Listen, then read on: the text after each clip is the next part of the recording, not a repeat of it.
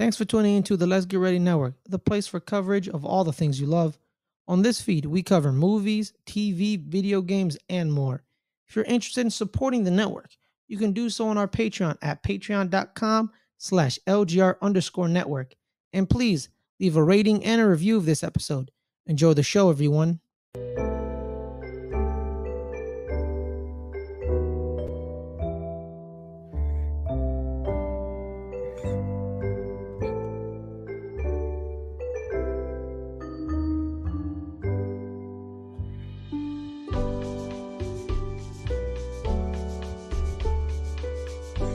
Hello, everyone. Welcome to the Open Table. I'm Adelia. Normally Ferris is here. Unfortunately, Ferris can't be here tonight for our New Year's hangout, but we do have some special guests that are here with us. First off, it's Video Drew, Nerd Chronic, and the doggies. Hi, guys. Tammy. Hey. It's Alpha. Let's see. It's Alpha. Hi, Tilpa. How are you guys doing today? Here.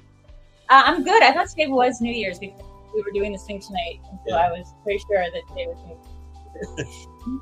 Yeah, a couple days early for the New Year's hangout, but she was like, "Oh man, like it's already New Year's." I was like, "Time flies." Yeah. I was like, "We're gonna be at midnight. We're gonna be popping champagne or apple juice, apple cider." Oh, can I just bring this up? What? My theory today about what Old Lang Syne should really be used for. Old Lang Syne. And this song, First of all, I forgot the lyrics. Second of all, I think that somebody, maybe Eric, should mash up like the final episode, like all of Loki, basically, but like using the final imagery of Loki to like with like the song Old Lang Syne because it sounds like for all time. Yeah, like the translation is like for old time's sake or something like that. Yeah, for all of old times, Yeah. for all of old times, and Yeah. I think that like Like it sounds a lot of for all time. to the old timeline. But also, like, for all time. Isn't that their catchphrase in the TVA? For all time, always. For all time, always. This is for all old time. Yeah. And so, like, you could end with, like, a shot of his face, like, you know, in the finale, and it's, like, playing that song, and it'll be, like, that Charlie Chaplin movie. Yeah. Where it's, like, he's, like, listening in on the party down below, but he can't, like, participate. Anyway, I just thought that'd be really cool for Eric to make that video. Yeah. That would be cool, yeah. I was thinking there's not that many, like, Old Lang Syne, like remixes, like not dubstep. There's not remixes. No, there's a lot of covers stuff like sure from lots of people. But, like remixes, I don't think so. There's no epic cover of Old Lang Syne. Yeah. Maybe. It looks like we have a couple other people here to join us. First off, it's Brennan. Hi, Brennan. Hey. How you doing? Hey. Good. Hi, Eric. Hi, Drew. Hi. Hey. How you guys doing? Good. And we also have Chris. Hi, Chris. How's it going? Hi, Chris. Long time no see. I know. We just recorded a podcast about Gremlins together. Ooh. Gremlins? Which I saw for the first time on Tuesday. Gremlins 1 or Gremlins 2? Gremlins 1. It was the first time I'd ever seen it. Okay, watch Gremlins 2. Like now. It's Yeah, I've heard that I should. Yeah, it's a very different film tonally, but I'm a big fan of Gremlins 2. But I discovered something today, Drew, that I think is right up your alley. Oh, yeah? So you like Spirited Away, right? Miyazaki and Studio Ghibli and all of that? Yes, but first I thought you were going to say Spirit Halloween, which is another Nick Lutz song with the Gremlin song. So, yes, I do like Spirited Away. I do like it a lot. On Max, they have 2 different versions of it. It's the same play, different actresses.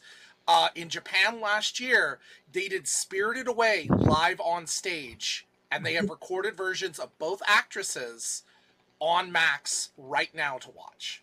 That is very cool. When they did the live version of The Boy and the Crane with Heron the Boy and the Heron, where it's like Robert Pattinson on stage acting like a total psycho freak. Dressed as a bird. I'm going to be so into that. Sounds good to me. Sorry? Sounds like fun to me. Yeah. Hey, Jeremy. Hey, Jeremy. How's it going? Jeremy's in the chat. Saying Jeremy. Hi. I'm going to go and tweet about this. Not tweet. X about it. X. Yeah, what is the tweet version on X? It's called tweet because what Elon Musk does that I should do. Yeah. Yeah. I Yeah. get so confused about what things are called on there now. Speaking of what things are called, I hope everyone saw my Andor tweet today. Speaking of Twitter and Andor and what things are called, I referred to the Andor. What's his name? His gun. I was like, that's the only thing I don't like about Andor is his chode gun. And then I was like, excuse me, chode blaster. And I realized like, oh, that's really worse to call it chode blaster. But you know how like it's like really like stumpy and like girthy. Like I don't like the gun at all. That's a Briar pistol to you. It's a 20 Briar pistol that it was originally Clem's. No, I know. I just don't like it. Chode gun. Anyway, Let's see. We got Jake Yakavetta in the chat saying, "What up, party people? How you doing tonight, Jake?" Hey, Jake. Let's see. Jeremy says they call it a post now, but everyone still calls it a tweet. It's funny when I looked it up. When I looked it up, I just saw the word everywhere, and I was like, "Oh man, Kyle Katarn's all over this." And I realized that is a character. It's existing character. I was going to say that. Yeah, that's a very important character. Yeah. How's it going, William Harold? Hey, William. Chode guns are the best. I mean, it's gross looking, and I realized it's not even a gun. There's like 10 different types that look like that. Some of them even to children. Oh, okay. I just looked up at Chode Mint, and now I need to wash my brain out. I mean, I really wish you had. I need to go wash my brain out with soap. It's a gun. That's what it means. Yeah, it just means that like it's the type of gun that he has, and it's gross, and I don't like it. Or blaster, sorry, chode blaster. Gosh, Drew, you're something. Anyway, what have you guys been doing for the holidays? Yeah, I just showed a friend of mine the Lord of the Rings trilogy for the first time. We finished watching Return of the King today. He had never seen them, so. Which one is that again? The spider? Yeah. No. Yeah, Spider? Sheila. Yeah, Sheba spider, and then there's the part where they corridor and. Okay, really quick, fun Drew game that I like to play on occasion. Drew, can you name the members of the Fellowship? Yeah. Just off the top of your head, what are your names for them? Gandalf. Oh, this should be fun. Elvish. Okay. Elvish. Jonathan Rice Myers. Okay, John Rice Myers. Yeah, right. Ron Welshman. Okay. Yeah, Hugo, Bossman. Yeah. Hugo, Mr. Guy from the Matrix, Mr. Black, Mr. Agent Smith. Well, Agent Smith. That's right. Is he in there or is he just on the side? Well, he's not in the Fellowship. Did I name the guy who was like, "I give you my axe sword"? John Reese Myers. Okay. You said him. Oh yeah. The Game of Thrones dude. It's like Balin Greyjoy. No, it's not that one. It's Balin Greyjoy. That's great. I want to see these people in a fellowship together now. I kind of Yeah, really do. I do too. Yeah. And then Ving Rhames. Bingo. Big Ving Rhames. Rhames.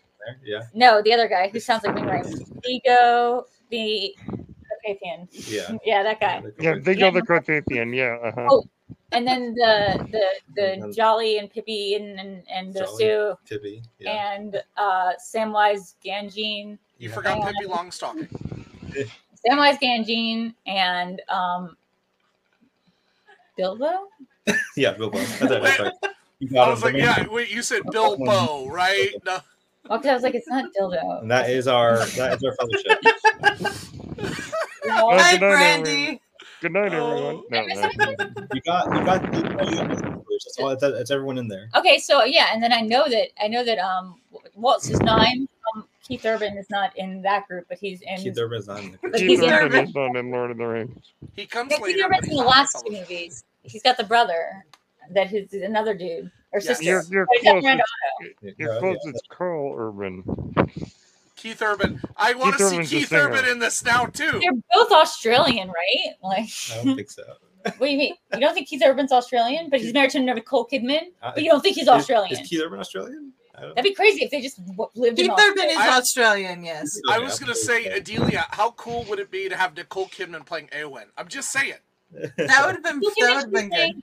She should be playing that the elf with the side piece queen, the queen elf with the side piece.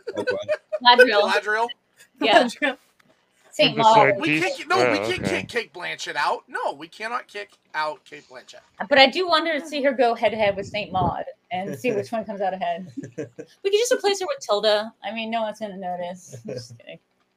No, that is some disrespect on Kate Blanchett's name. I'm not sure if you guys know. I think we should have Video Oscar-winning Drew. actress Kate Blanchett. Lydia Tarr is how we actually her. I think Video Drew should be on every Lord of the Rings podcast now. Yeah, I mean, it's like there's Legolas, there's Well, Vlad. let's write that down. Joey and Pippi. Side piece queen for the Oh, win. seriously, Yes. Pippin and Mary. Yeah, you got it. You got it. Jeremy wants Keith Urban in the AMC commercial with Nicole Kidman. I'd like the AMC commercials to end. Here's a fun fact. I just got my backpack. Here's a fun fact. Yeah. I never had to sit through one of those because I never went to an AMC recently. I've never sat through one of them either. I closed my AMC before they started airing. Whoa, that's crazy, guys. You guys have never seen The Pledge? I wonder if that's I mean, I've seen clips of it. I mean, clips of it. I've seen clips of it on Twitter. I can recite. Yeah, no, I've never had to sit through the AMC commercial thing. Guys, because this is a new experience for you, I'm just going to read the pledge. A lot of my holiday gifts this year are just literally just AMC t-shirts with the entire pledge written out or parts of the pledge written out. And I remember you showing me those. Yeah, in the limited edition drop, we actually got 2 of the AMC Nicole Kidman Loungefly backpacks, which is amazing. So here's the whole pledge. So you just have to imagine there's 2019 movies playing from 2019 and before playing in this. Also, but it's mostly her in empty movie theaters. So he goes, after Don't Run for movie promo, a pair of heels should step into the AMC puddle. Please, if you're comfortable, stand up and recite the following with Nicole. We come to this place for magic. We come to AMC theaters to laugh, to cry, to care. Because we need that. Goodbye. All of us. That indescribable feeling we get when the lights begin to dim and we go somewhere we've never been before, not just entertained, but somehow reborn. Together. Dazzling images on a huge silver screen, sound that I can feel. Somehow, heartbreak feels good in a place like this. Our heroes feel like the best part of us, and stories feel perfect and powerful because here they are. AMC theaters, we make movies better. It sounds like I think Tolkien. Can we set that to music, like to the national anthem too? I think Tolkien wrote that. I think that's. We can say it to All Lang Syne. I think that's one of Tom Bombadil's quotes from Lord of the Rings or something. Who? Is he the guy that who He's not in the movies. Is he the guy that fighting with the other warlock guy? No. Is he the bird? No. He's not in the movies. Okay, hold on. Let's go back. In the books. Is he? He's on the movies. Okay, is he in the prequel? Okay, is he? Okay, stop. Let's go back. Is he the guy that fought the trolls? No. Okay, does he live in a forest and he's like a high stoner dude, like the dude from Big Lebowski? Yes. Funny little hat. That's correct. And he's like an self-insert character. Basically. Yeah. Okay. Well, the Mary Sue of the cool. So I know who he is. Played by Video Drew. Right. I'm pretty sure he's an SCP. Yeah, that's pretty much what he is. Yeah, he's like an SCP. He's like a character that's like he's like the god character in the SCP universe. You heard it here first. Video Drew as Tom Bombadil. Yeah, but more like my dad, like the Big Lebowski dude. Also, he likes Lord of the Rings, and I find it fine. I find it fine. They walk around a lot. You know what? I don't like walking, and I don't like guys being friends. I think as William Harold points out, a stoner in the forest doesn't narrow it down. Yeah. They're all basically stoners in the forest. He's basically a Yale man. I understand. He's like the pacifist who's like I'm not going to tell you which side is right and which side is wrong. Yeah, that's basically what he is. I think Sauron's wrong. And he's like, no, I'm not. Who am I to judge? He's like the Bendu. He's like the Bendu from Star Wars Rebels. I don't know what the fuck that means. Julie Bendo? The Bendu. Mate, is this like what did they say last night on the Family Guy Shawshank thing, where he's like, "Oh, General Grievous sick." Yeah. They actually did a really funny Family Guy. We just watched Shawshank recently, and they did a really funny, like, basically, like, you know, not shot for shot, but like they did like a parody of Shawshank Redemption that was pretty, like, you can tell when Seth MacFarlane cares about a movie, and he like actually takes like moments in the film and just has people like recite lines that are basically one for one. But there is a really funny part where like the warden comes down and Peter's like doing his carvings, his stone carvings, like in the parody, he's making Star Wars characters instead of chess pieces. Yeah, and he's like, rocks. Yeah, and the warden's like, I'm a pretty corrupt guy. I just think you should come work for me. And he's like, I see you making a lot of stone carvings, Star Wars characters, and he just picks the one up. And he goes, "Oh, General Grievous sick." Is it as good as the Star Wars one that he did? Yeah, I think so. Like Eric was talking about this last night, that they do parodies, but also not more than point. They also just like pick up on stuff. Like, I will give Family Guy some credit. It picks up on stuff about movies that like I think that I've thought of first. Like watching Shawshank, Eric goes, "How do you secure the fucking poster back to the wall?" Yeah. And I was like, "What? Yeah. What?"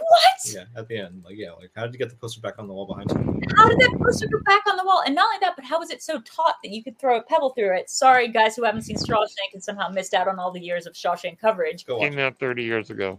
Yeah. But basically, at the end, you find out like they throw a pebble and they find out the poster of Rita Hayworth, or at that point, it's Ursula Le Guin, right? Or Ursula. No, Ursula Le Guin is. Oh my yeah, gosh. it's an author. Yeah, it's Ursula, whatever. I'm convinced that there was one guard he paid off. There's one guard somewhere he paid off. He's got to be. We were talking on Twitter, and I was talking to someone on Twitter, and they were like, "I'm going to do a test. I'm going to put a hole in my wall and put a poster up." And they're like, "If you'll allow me to like share the results of my thing." And I was like, wait, before we do that, before someone goes and makes a hole in their wall the size of a person and then hangs up a poster and doesn't tape down the edges and sees if like the wind flow is going to carry it up and if the rock would just fold it inward or go through it. I just Googled it, and it turns out there's a whole like Family Guy's like cutaway where it's just Peter Griffin going up to Tim Robbins and going like, "How did you throw this?" You know, like in Shawshank Redemption.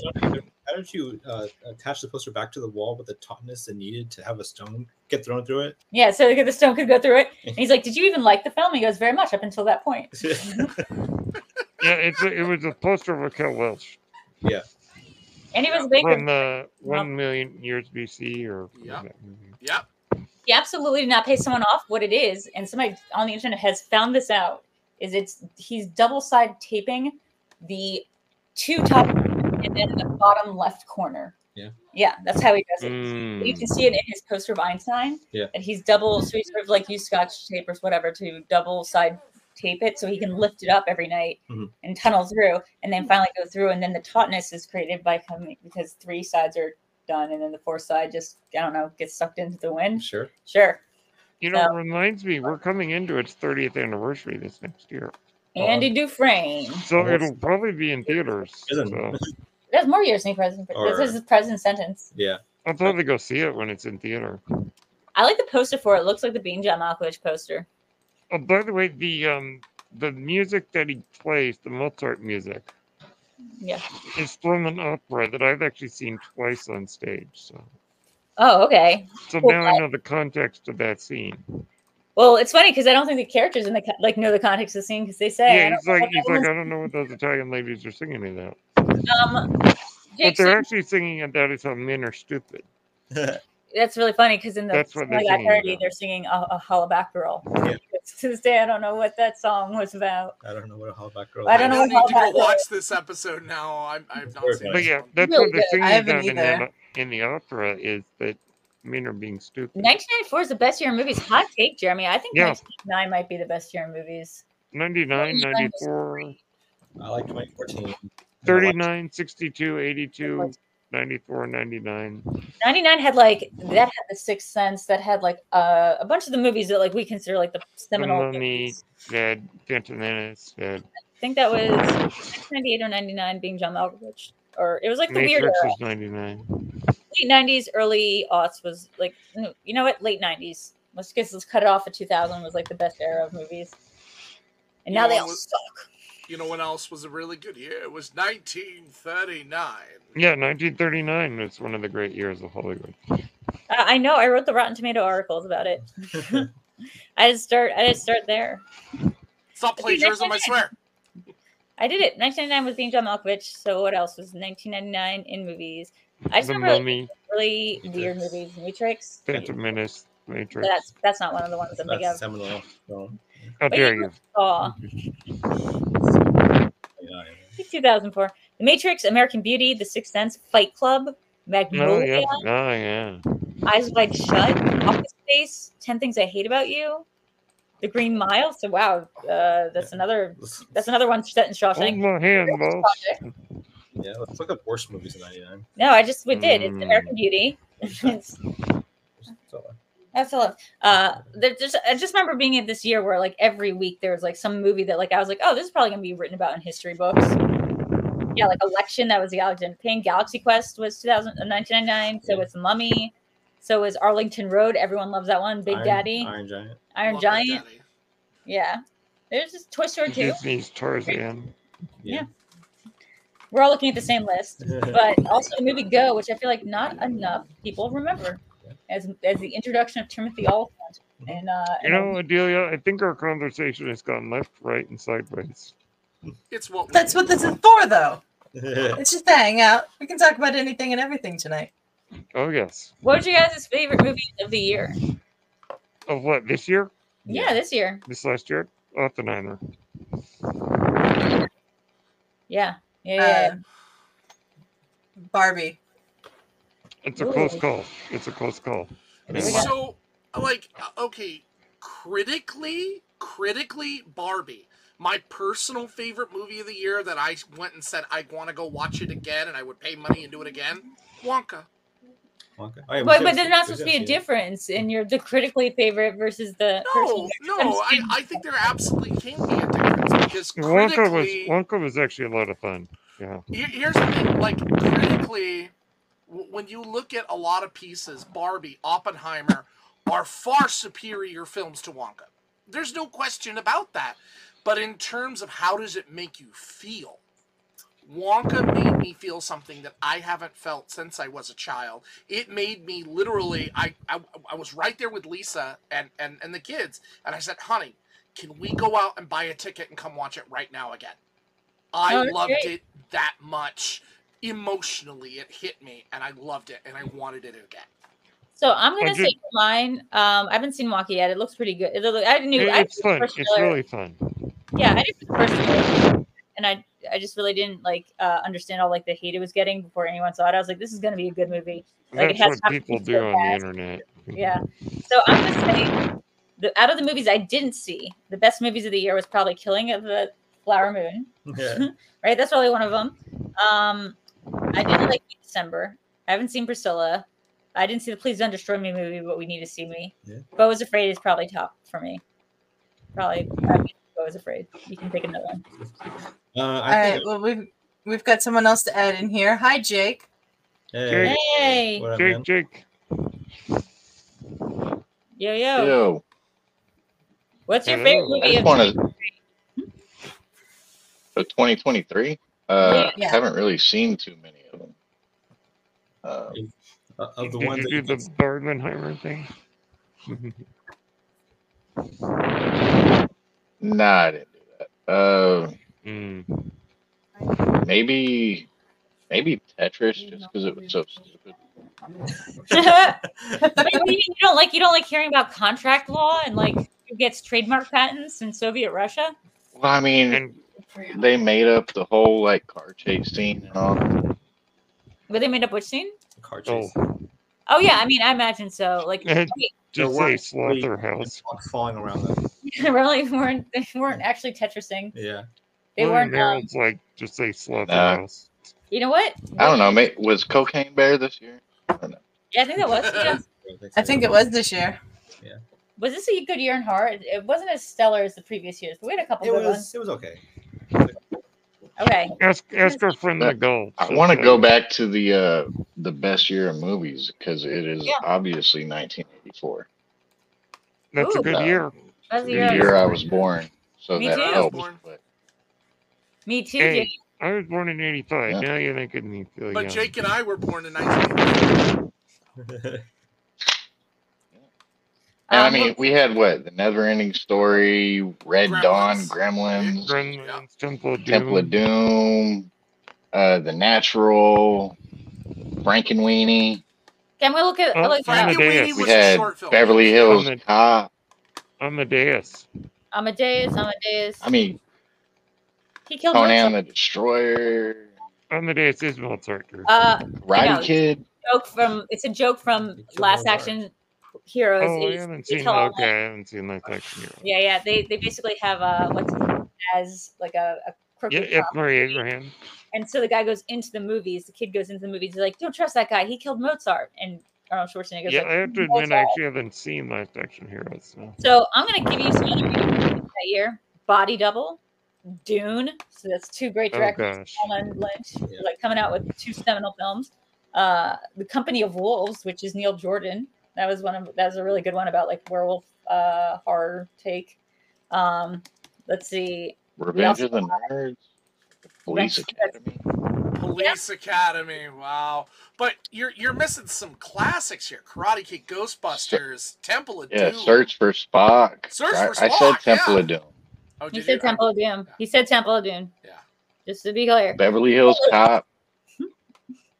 Firestarter. These are all great movies. Look, The Killing Fields, I think, came out in that year too.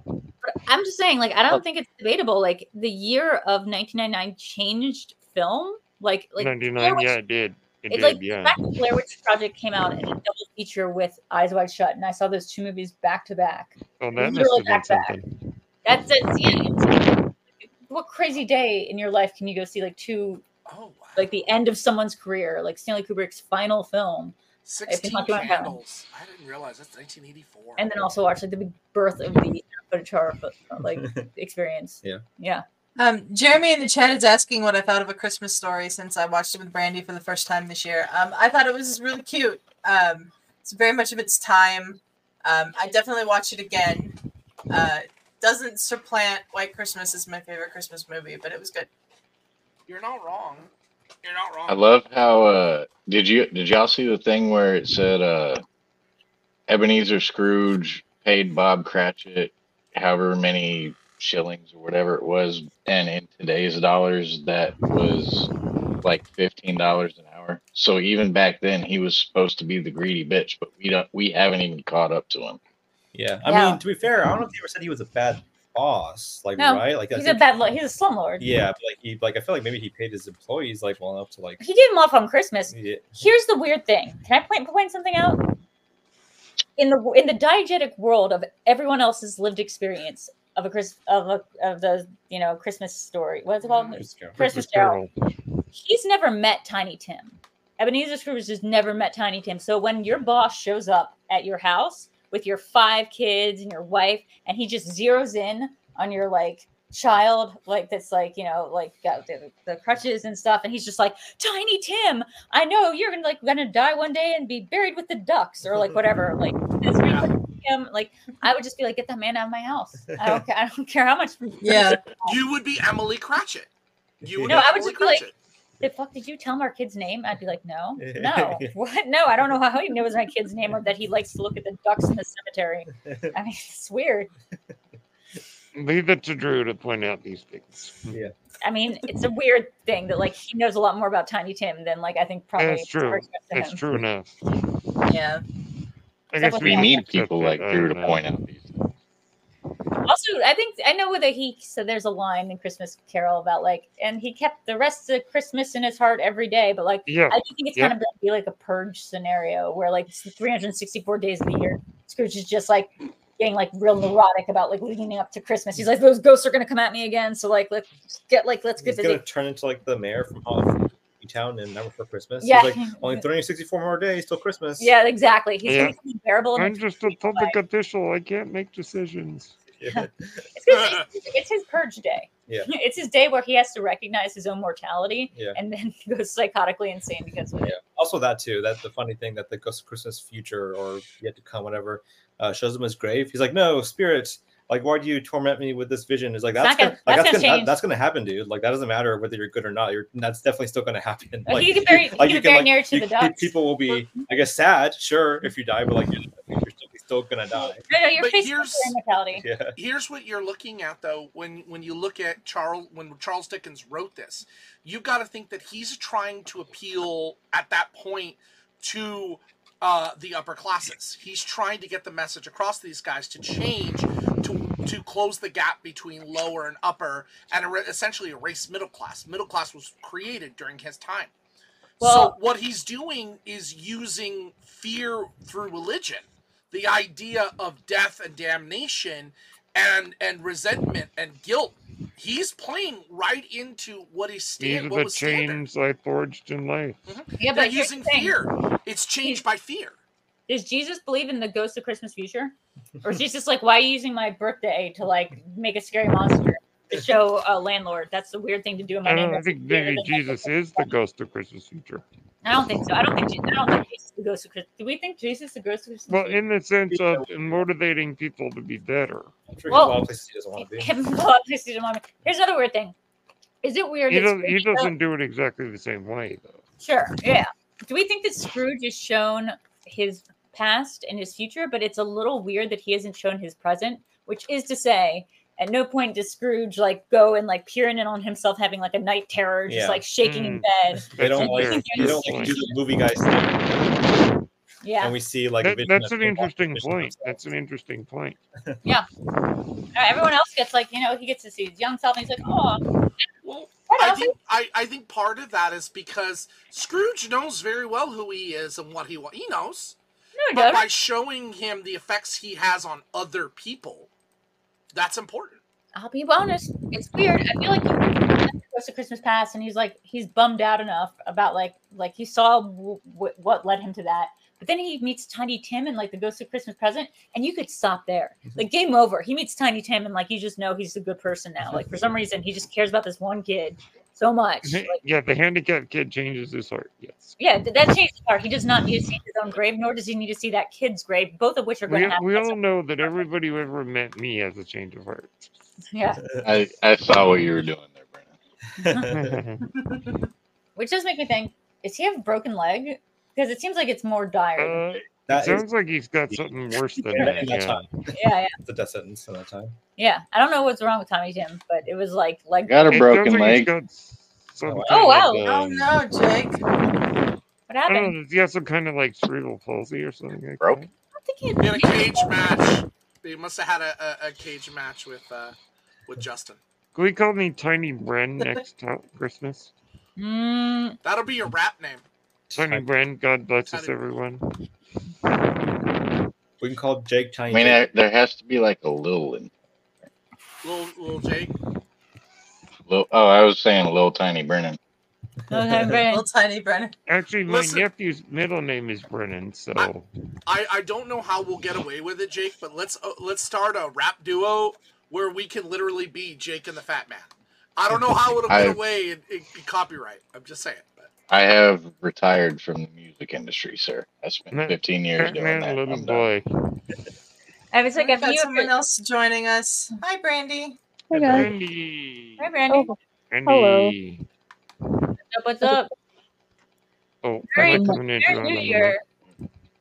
I thought tonight was New Year's because Adelia asked me to do this, and I was like, okay, I guess that's New Year's because I so rely on Adelia to tell me what days or which. She was like, let's do this New Year's thing. And I was like, cool. And the day I woke up, I went, it's New Year's Eve. Not quite. I literally came into the room singing Auld Lang Syne this morning, and Eric was like, oh, that's not today. I'm pretty sure Adelia has this right. Drew, am I having an audio issue or? I think you just got, but you come in a little hot on the mic, but like maybe turn down a little bit. But I think otherwise it's fine. Let's see. Yeah, it's fine. Yeah. Brandy, what was your favorite movie of the year? My favorite movie, the same as Adelia's, Barbie. Yeah. Mm-hmm. Yeah. What are we seeing as yours? Oh, mine I think was off the top of my head, the one that sticks out to me like right away is Theater Camp. Oh my god! I really love that movie, and like I haven't stacked movies in my head yet for the whole year, but like that one just sticks out to me like right away. Yeah, Theater Camp and Bottoms, like two great Io Edinburgh movies. Yeah. It's my theory that I think it's going to be a Barbenheimer year at the Oscars. Yeah, probably. Because I think Barbie's going to win Best Original Screenplay. Because even though it's technically adapted from the franchise, I think that they're going to rule that it's original. Yeah. Because it's not based on anything written. It was absolutely based on original script. And so I think that she's probably going to win. Greta and Noah are probably going to win original screenplay, and then Nolan's probably going to win adapted screenplay and best director.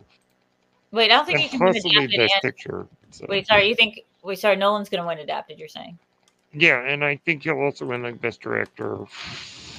And the movie will possibly win best picture. I don't know.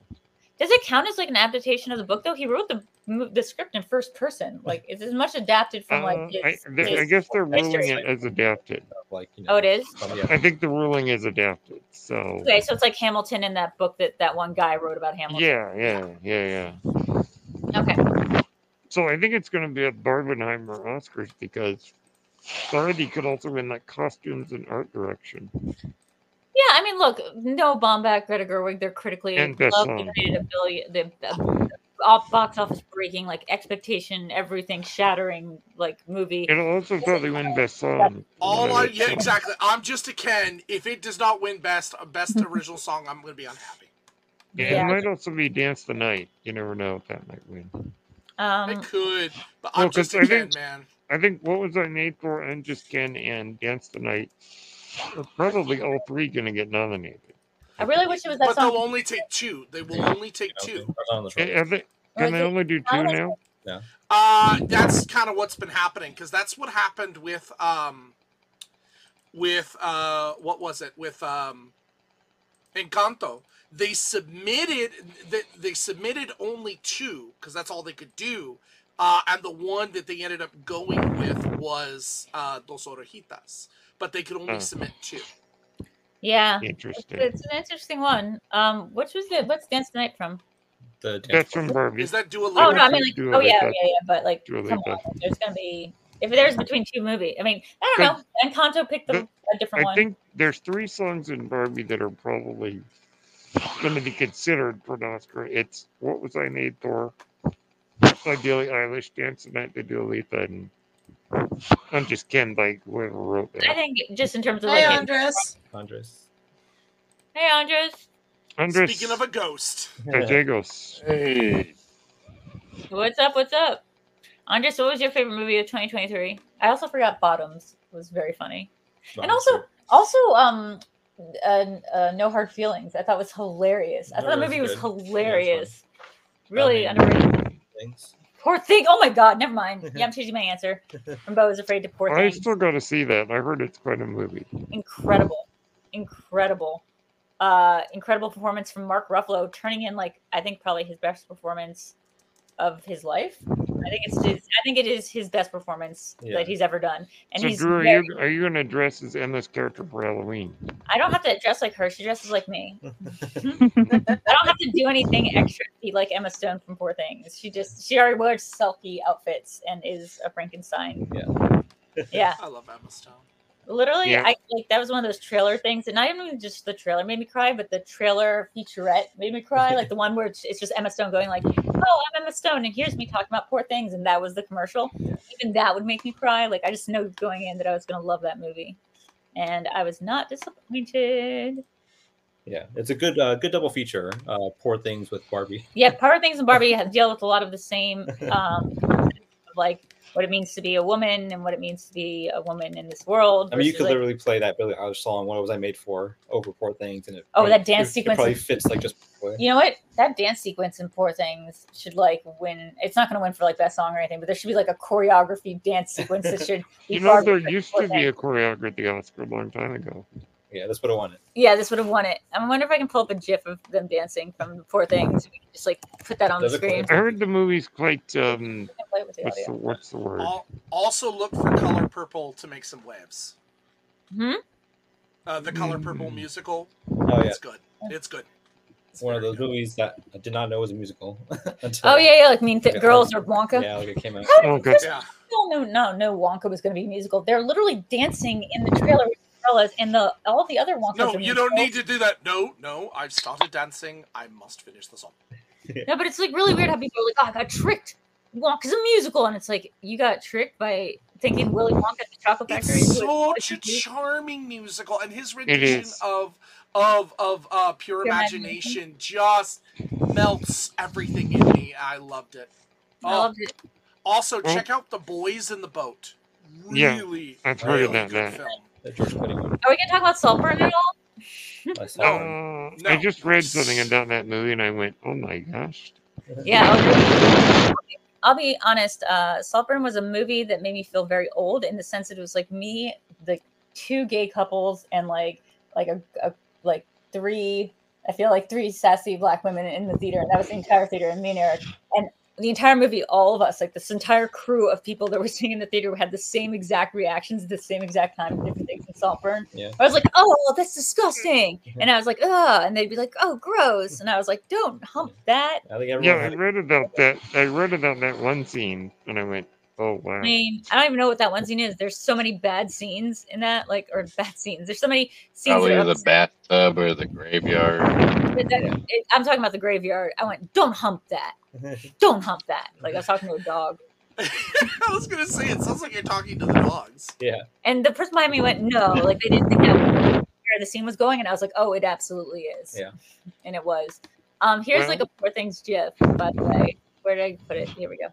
Let me put it in a new browser, and then just tell me if this is not the best dance of all time. You know what else would also really work well with this is I did the wrong thing. The Dance Macabre. Let's see. Oh, the Dance Macabre by Camille Saint-Saëns, yeah. Do. Actually, you know what? I'm going to put it with no volume, and I think YouTube can't copyright it if we play it with no. Oh, they might? Visually, yes. Oh, no! Okay. Well, then we won't do that. I'll stick to GIFs. No. I'm trying to find like a long Desmond. It's not big enough. I have to go large. I just looked up the 60 best movies of 2023, and I've seen 2 of them. That was like me last year. So yeah, like there were so many good horror movies I did not see last year. Like, Sadness, I didn't see. Was that horror? That's horror adjacent. I mean, like psychologically taught, whatever. It falls in the horror, like it's like the Bo is Afraid. It's not horror, but it's like psychological horror, like mental horror. Is it? I didn't know that. Well, guys, I have got to head off to bed because I'm pretty exhausted. So, Thank you for joining us, Brennan. Happy New Year to you all. Happy New Year, Brennan. Happy New Year. Happy New Year, Brennan. Glad for the wonderful network of friends I have. That the LGR network has helped me find new friends. Aww. So, catch you all later. Have a good night, Brennan. Bye. Thanks for joining us. Shift it. Ah, what happened there? Okay. No news. Okay, hold on. I got it. I should put GIF last as the last word. Guys, if you ever Randy, I'm digging your hair tonight too. Like thank you. My waviness. Yeah, it looks good, Randy. Oh, thanks. I just fell asleep and woke up. I woke up this way. I did. I woke up like this. I did. I literally did. I love how Engel tried to make it a pop culture reference and completely fucked it up. I woke up like this. I woke up like this. I didn't mess it up. I took my spin on it, man. You want to call it that way? Fine. We know I'm like going crazy. What is the actual phrase? I woke up like. Now I can only hear I woke up like this. Yeah, it's I woke up like this. Justin says, Jake, don't be talking to my woman like that. He'll come down and wrestle you. He will. Yeah, he's like he can. 20 minutes away. Yeah, not even. Are you guys hanging out? And then he'll win and crack open a beer with that bottle opener I got him. Well, I hung out with Jake when I went down there. We went out to eat, me, Justin, and Jake. Aw. You did not eat me and Justin and Jake. We ate a meal together. I didn't eat. I ate with you. That's what you did. But you did meet my mom You got to meet my mom. I did. Meet her mom? I met Jake's mom, and Jake it's so funny. He makes fun of my shortness, but his mom's shorter than I am. Oh my god! Does she like pineapples on pizza? Yes. No, I feel like that was, well, no, she doesn't. No, she doesn't. I feel like there's a late stage discovery for you, Jake. So. Oh wait! That second one didn't go all the way through. Hold on. Why is it doing that? I'm just putting GIFs in the private chat. So, I'm like really triggered by you saying GIFs right now. GIFs. GIFs. A GIF of pure imagination. It is GIF. Can we graphical user in a GIF? That's not Choosy how moms choose GIFs. Work. What is it? Generic animated graphical No, I'm just not even thinking of words. It's genetically interference. Yeah. Facet. That's right. Nope. What is it? Generated interface. No, generated image. Font. That's right. Analogical inferiority. I don't think that's right. Let me. You know what? No. Do you know what GIF stands for? Gosh, it's funny. Okay, hold on. Wait, I can get it. I got it. Right. Let's go with. What's another word for generated? Generated image file. Yeah. That's right. No, stop saying it's right if it's not right. No, Eric. Eric's learned. Yep, you're right. Yep. Everything's right. I think I got image and file right. Let's see what the G stands for. Not generic, not Gollum, not giraffe, not Joseph. What do you think it is? I know what it is. Oh, well, then why don't you just tell me? I told you twice already. When? Didn't want to hear what it was. Wait. When did you tell me? Like a minute ago. Oh, what is it? Graphical. Graphical? Yeah. Was that like Jellicle? Yeah. It's like Graphical. the cats. Interchange Graphical cats. format. We Graphics lost interchange format. Does that mean I'm the host of the show? Because you're the Adelia now. Yep, you're in charge. Made the host leave. That's okay. No, I mean it's not okay, but here I am showing you guys just the Poor Things. There's a thing from Poor Things. The dance sequence. It is amazing. Looks like set up for Eyes Wide Shut. Yeah, except like watch her like dance with Mark Ruffalo. That's like the best part. This dance move she does with Mark Ruffalo. Just dance. What, choking him out? No, she's like, I don't know, like making him do, and it's all this weird bassoon music that's like, it's amazing. If you guys haven't seen Poor Things, go watch it immediately. It is hilarious and poignant and a lot like Barbie. If you like Barbie, you'll probably like Poor Things. Justin, you're right. Now these people look poor. No, it's actually the poor reference of Poor Thing. I think it's just like what they it's sort of like the infantilization of the character, like the female characters. It's like, oh, this is look at this poor thing, right? Yeah, I think that's what it refers to. It's like the idea of her, Poor Thing is women, yeah, like the babying of women or something. Yeah, I don't know. William Harris says she's using Hulk as a human shield. Dude, it is Emma Stone's era. She's living her best life, and we go to the same doctor. Yeah, so that's cool. Wow. Yeah, I know, because one time I showed up with my hair when it was black and white, and he was like, "You look like a client of mine," and I was like, "Oh, really? Who?" And he goes, "Well, I'm not supposed to say. It's like doctor, patient, client privilege." And I was like, "Oh no, absolutely." And he goes, "It's Emma Stone," and I was like, "Yeah, no." I was like, I mean, there's only one person doing the black and white hair thing right now, and I don't even think she's doing it. So he had to like mention a role that she was doing. That's something he saw her in physically. Yeah, because I don't think she ever had that hair. He was just like, you might have seen her from stage and screen, Emma Stone. Yeah. I'm gonna go ahead and assume that she has better insurance. Better what? Insurance. He said insurance. Oh, actually, I don't know. My doctor is a really like fancy concierge doctor, but he always has taken my insurance. I've seen him for like a decade now. I just have to go every 3 months or whatever. But he's like the kind of guy who goes to like celebrities' houses and gives them like vitamin injections and Botox probably or something. But I don't know. He's just been my doctor for so long. It's really hard to imagine going to somebody else who's just like, but he's all the way in Beverly Hills, which is annoying. Yeah. It's like a 40-minute drive. Gosh, it's so also, annoying to go to Beverly Hills. It is. It is a real fucking thing. It isn't when you live here and don't live there by Beverly Hills. You just drive like an hour and a half. 40 minutes to get like 12 miles away. Yeah, and then it's also like the pharmacy I need to go to is right underneath the doctor's office. Yeah. So like, and it's like a specialty like pharmacy, but like I just make them deliver it to me. They have a free delivery service. It's like a mom and pop shop, and I feel so bad. But also, they're in Beverly Hills, so how hard are they hurting? Yeah. But like, I have them drive that 12 miles just to deliver my. So guys, how far away is your prescription medication service? Not that far. Like 2 miles down the road. Nice. Yeah, I usually get mine at CVS. Like half a mile. Mine's at CVS down the street. Yeah, mine's in town, so it's a little bit further away. But it's just like one of my medications is like a specialty compound thing that might not be covered in new insurance. But let's hope 2023 is the year of the higher premiums. Let's see if less stuff is covered somehow. But I guess I don't know. 2024. 2023, a little victory for myself is I'm now a full-time employee for our passion fruit. And so I have health insurance. Yeah. Nice. High five. Very nice.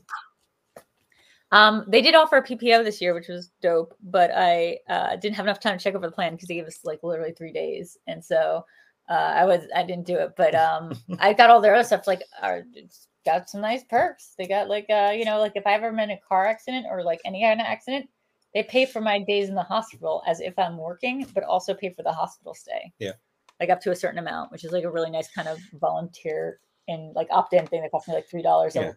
So if you ever want to make paid vacation, just like do a quick car accident. Yeah, quick car accident. Yeah, they have a bunch of those things. It's like if Eric ever dies under mysterious circumstances or goes missing, I immediately get like $500,000 or something. You can clip that out. Wow. All right, we now know who. We now know who the suspect will be. But then there's also this other one where it's like if another one where it's like a compound. So you notice there's 2 forms you fill out for like that life insurance thing. It's like a life insurance, and then it's like an opt-in secondary life insurance. Yeah. So if you die, the double payout. Yeah. I'm assuming you put me as the beneficiary. Yeah. You're my beneficiary. I put the dogs first. You have been thinking too much about this. Justin says, Jake, passion fruit doesn't mean what you think it means. Oh. It's good on pizza. Justin, why are you not here? It means whatever I want it to mean. Yeah, Justin, are you going to join us or not? It's okay. Either way. He's not still at work. He went to go pick Eli up, and I don't know if he's back yet, but he may be. I know where my man is. Favorite show of 2023 that you watched? Loki. Favorite show? You're probably Loki. Or like medium, Welcome some of these things streaming or like Star Trek Strange New World Season 2. Ooh, good call. Loki's up there. That's a good one. Loki's very high Loki's up there.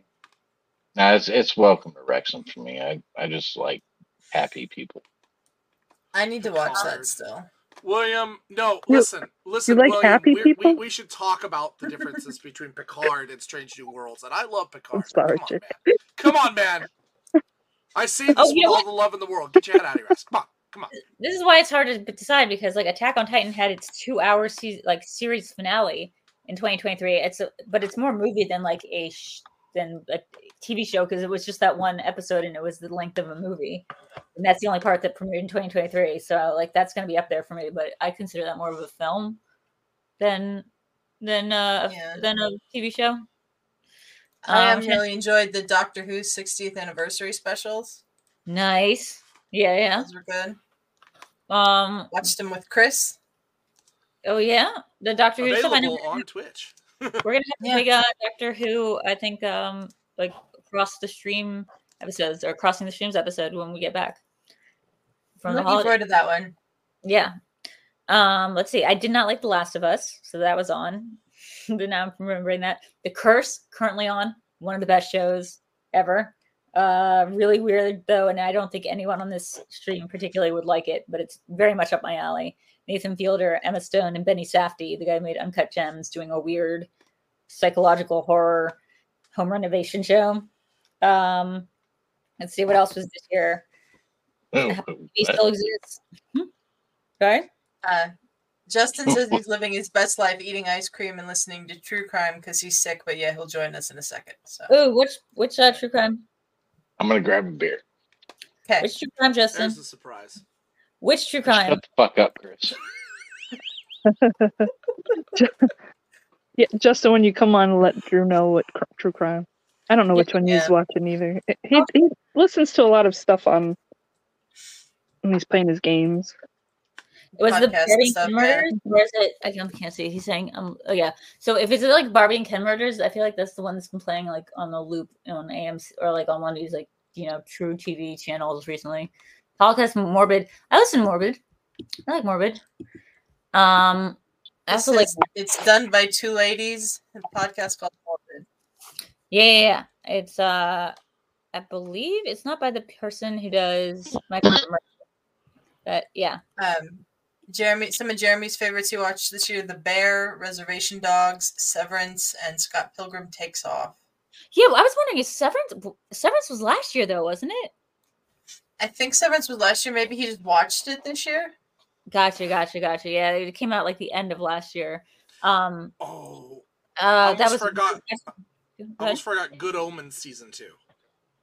Oh yeah, I started watching that. The Scott Pilgrim show was amazing. I did not expect that in any way, shape, or form, but it was so good.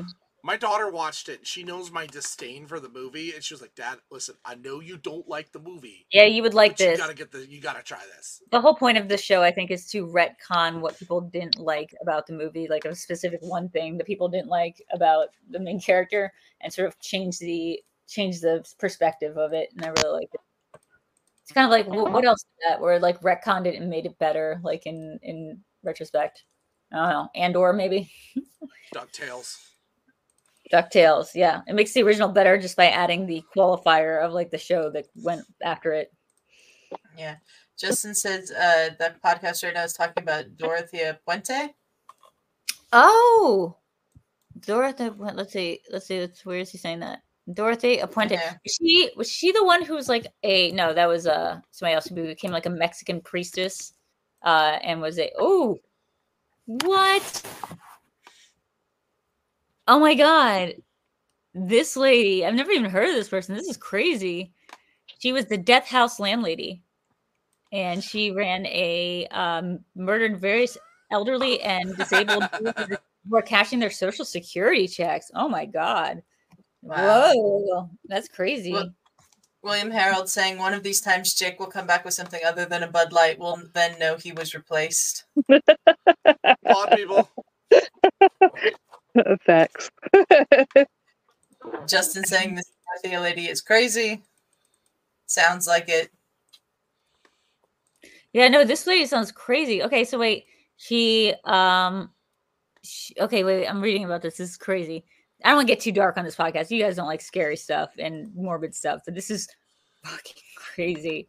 Yeah, Justin, let's talk about this afterwards.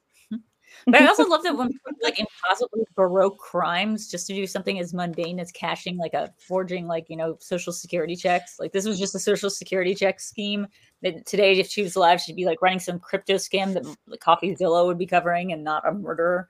Like, yeah.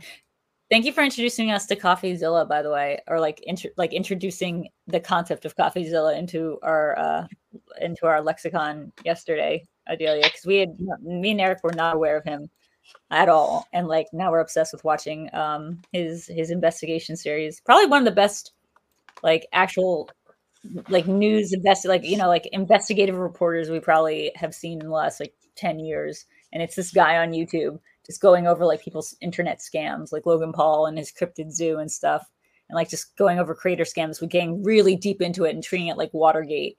It's really cool that he's doing that. Yeah. I really was surprised that video popped up in my YouTube recommendations because I'd never watched a CoffeeZilla video before, but that insane creator scam video of his that came out a couple days ago was really, really well done, even if it was horrifying. It's horrifying, but that's what he does. He calls out scammers, people who scam on especially influencers and stuff who scam other people or people who work with influencers. It's totally up the passion fruit alley. So I really want to talk to him, but also it's just CGI is like pretty good. Like he's like the CGI is pretty great. So I signed up for his Patreon. It's patreon.com/coffeezilla. You want to get into some like real true crime shit that's more like the fraud angle of what's going on right now. Doing that. Yeah, that's what I'm into. I'm into that true crime, but like I'm more into the stuff that is not death related. No, that's a lie. I'm really into the death related stuff. I'm more into promoting though the concept of catching these internet scammers and like the fucking NFT internet true crime. Yes, but like not death related, or if it is, someone killed Sam Bankman-Fried and like now we have to figure out the murderer of like the Alameda group or something. Oh no, it's probably his girlfriend, that chick Caroline, who was into caste systems and being in part of his weird harem. Yeah. Chad Bankman-Fried. Chad Bankman-Fried. Did he got convicted, man? Yeah. I still think I'm William Harold said if I showed up with something other than Bud Light, what's up, brother? Oh boy. Nice. He meant like a soda or something. Yeah. You don't know his life. I know your life. Fair. Justin, I want to ask, do you watch Black Mirror at all? Because like there is this episode of this season of Black Mirror that is about like a couple, like a dude and a girl that are dating that go to his where he grew up. Like Justin Edward Hamilton, get in here. Yeah, and it's really well done. Like investigating true crime. Yes, I just full named him. She does. You just full named him? Edward Hamilton. Yes, I said Justin Edward Hamilton, get in here. Hamilton. Oh, guys, can I tell you about Operation Mincemeat? Sure. Wow, I guess nobody here is over the age of like 45 yet. This because is Drew's first official old lady obsession. I'm obsessed 39. Yeah, right? I'm 1 year off. I'm 1 year off. Well, look at this. I'm just saying, you're getting old when suddenly you get like this weird, it's like a calling. It's like a siren song of something involving World War II. Yeah. And you just get really into the minutia of it. So there's this musical called Operation Mincemeat that's about the real events of this British, of Operation Mincemeat, a British MI6 intelligence. What was it? Like, what were they called? Counter deception, whatever it was, where it's like they had to convince the Nazis that they were going to be landing in Greece so they could actually take over Sicily. But everyone knew they were going to try to take Sicily. So they had to like get a dead body, fill him full of attach a briefcase to his like wrist and fill it full of like fake documents being like, this is British intelligence. And we're saying like, we're going to like Greece and like absolutely like focus on Greece. And then they had to get the Nazis to like receive those papers like surreptitiously off this dead body and believe them. And it's this entire like insane story of how they pulled it off. And like one of the guys who headed up the projects, like his like assistant was Ian Fleming.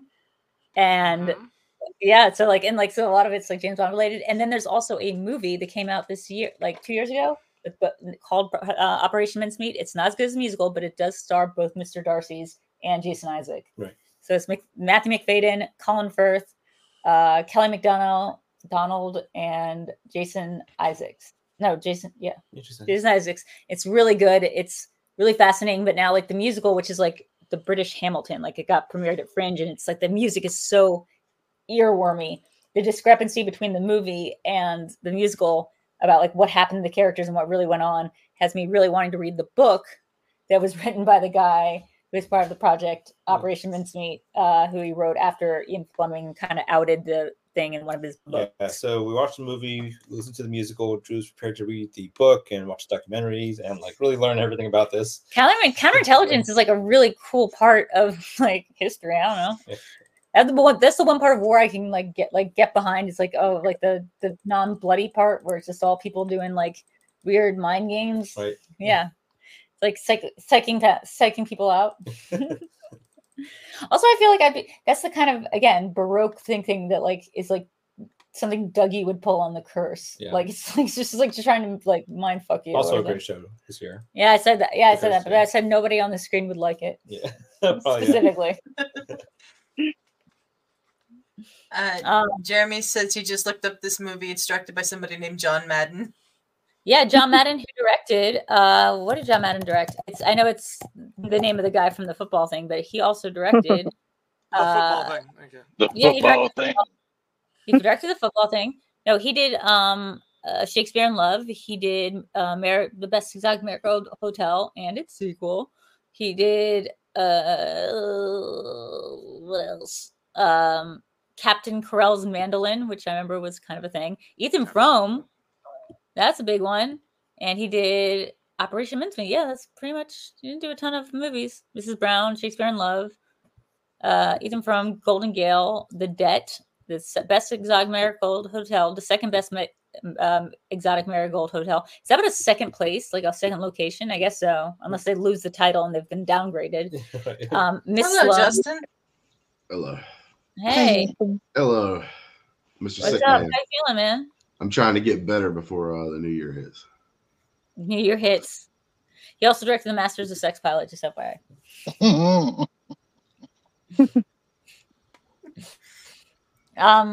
Get better, but John Madden directed this too.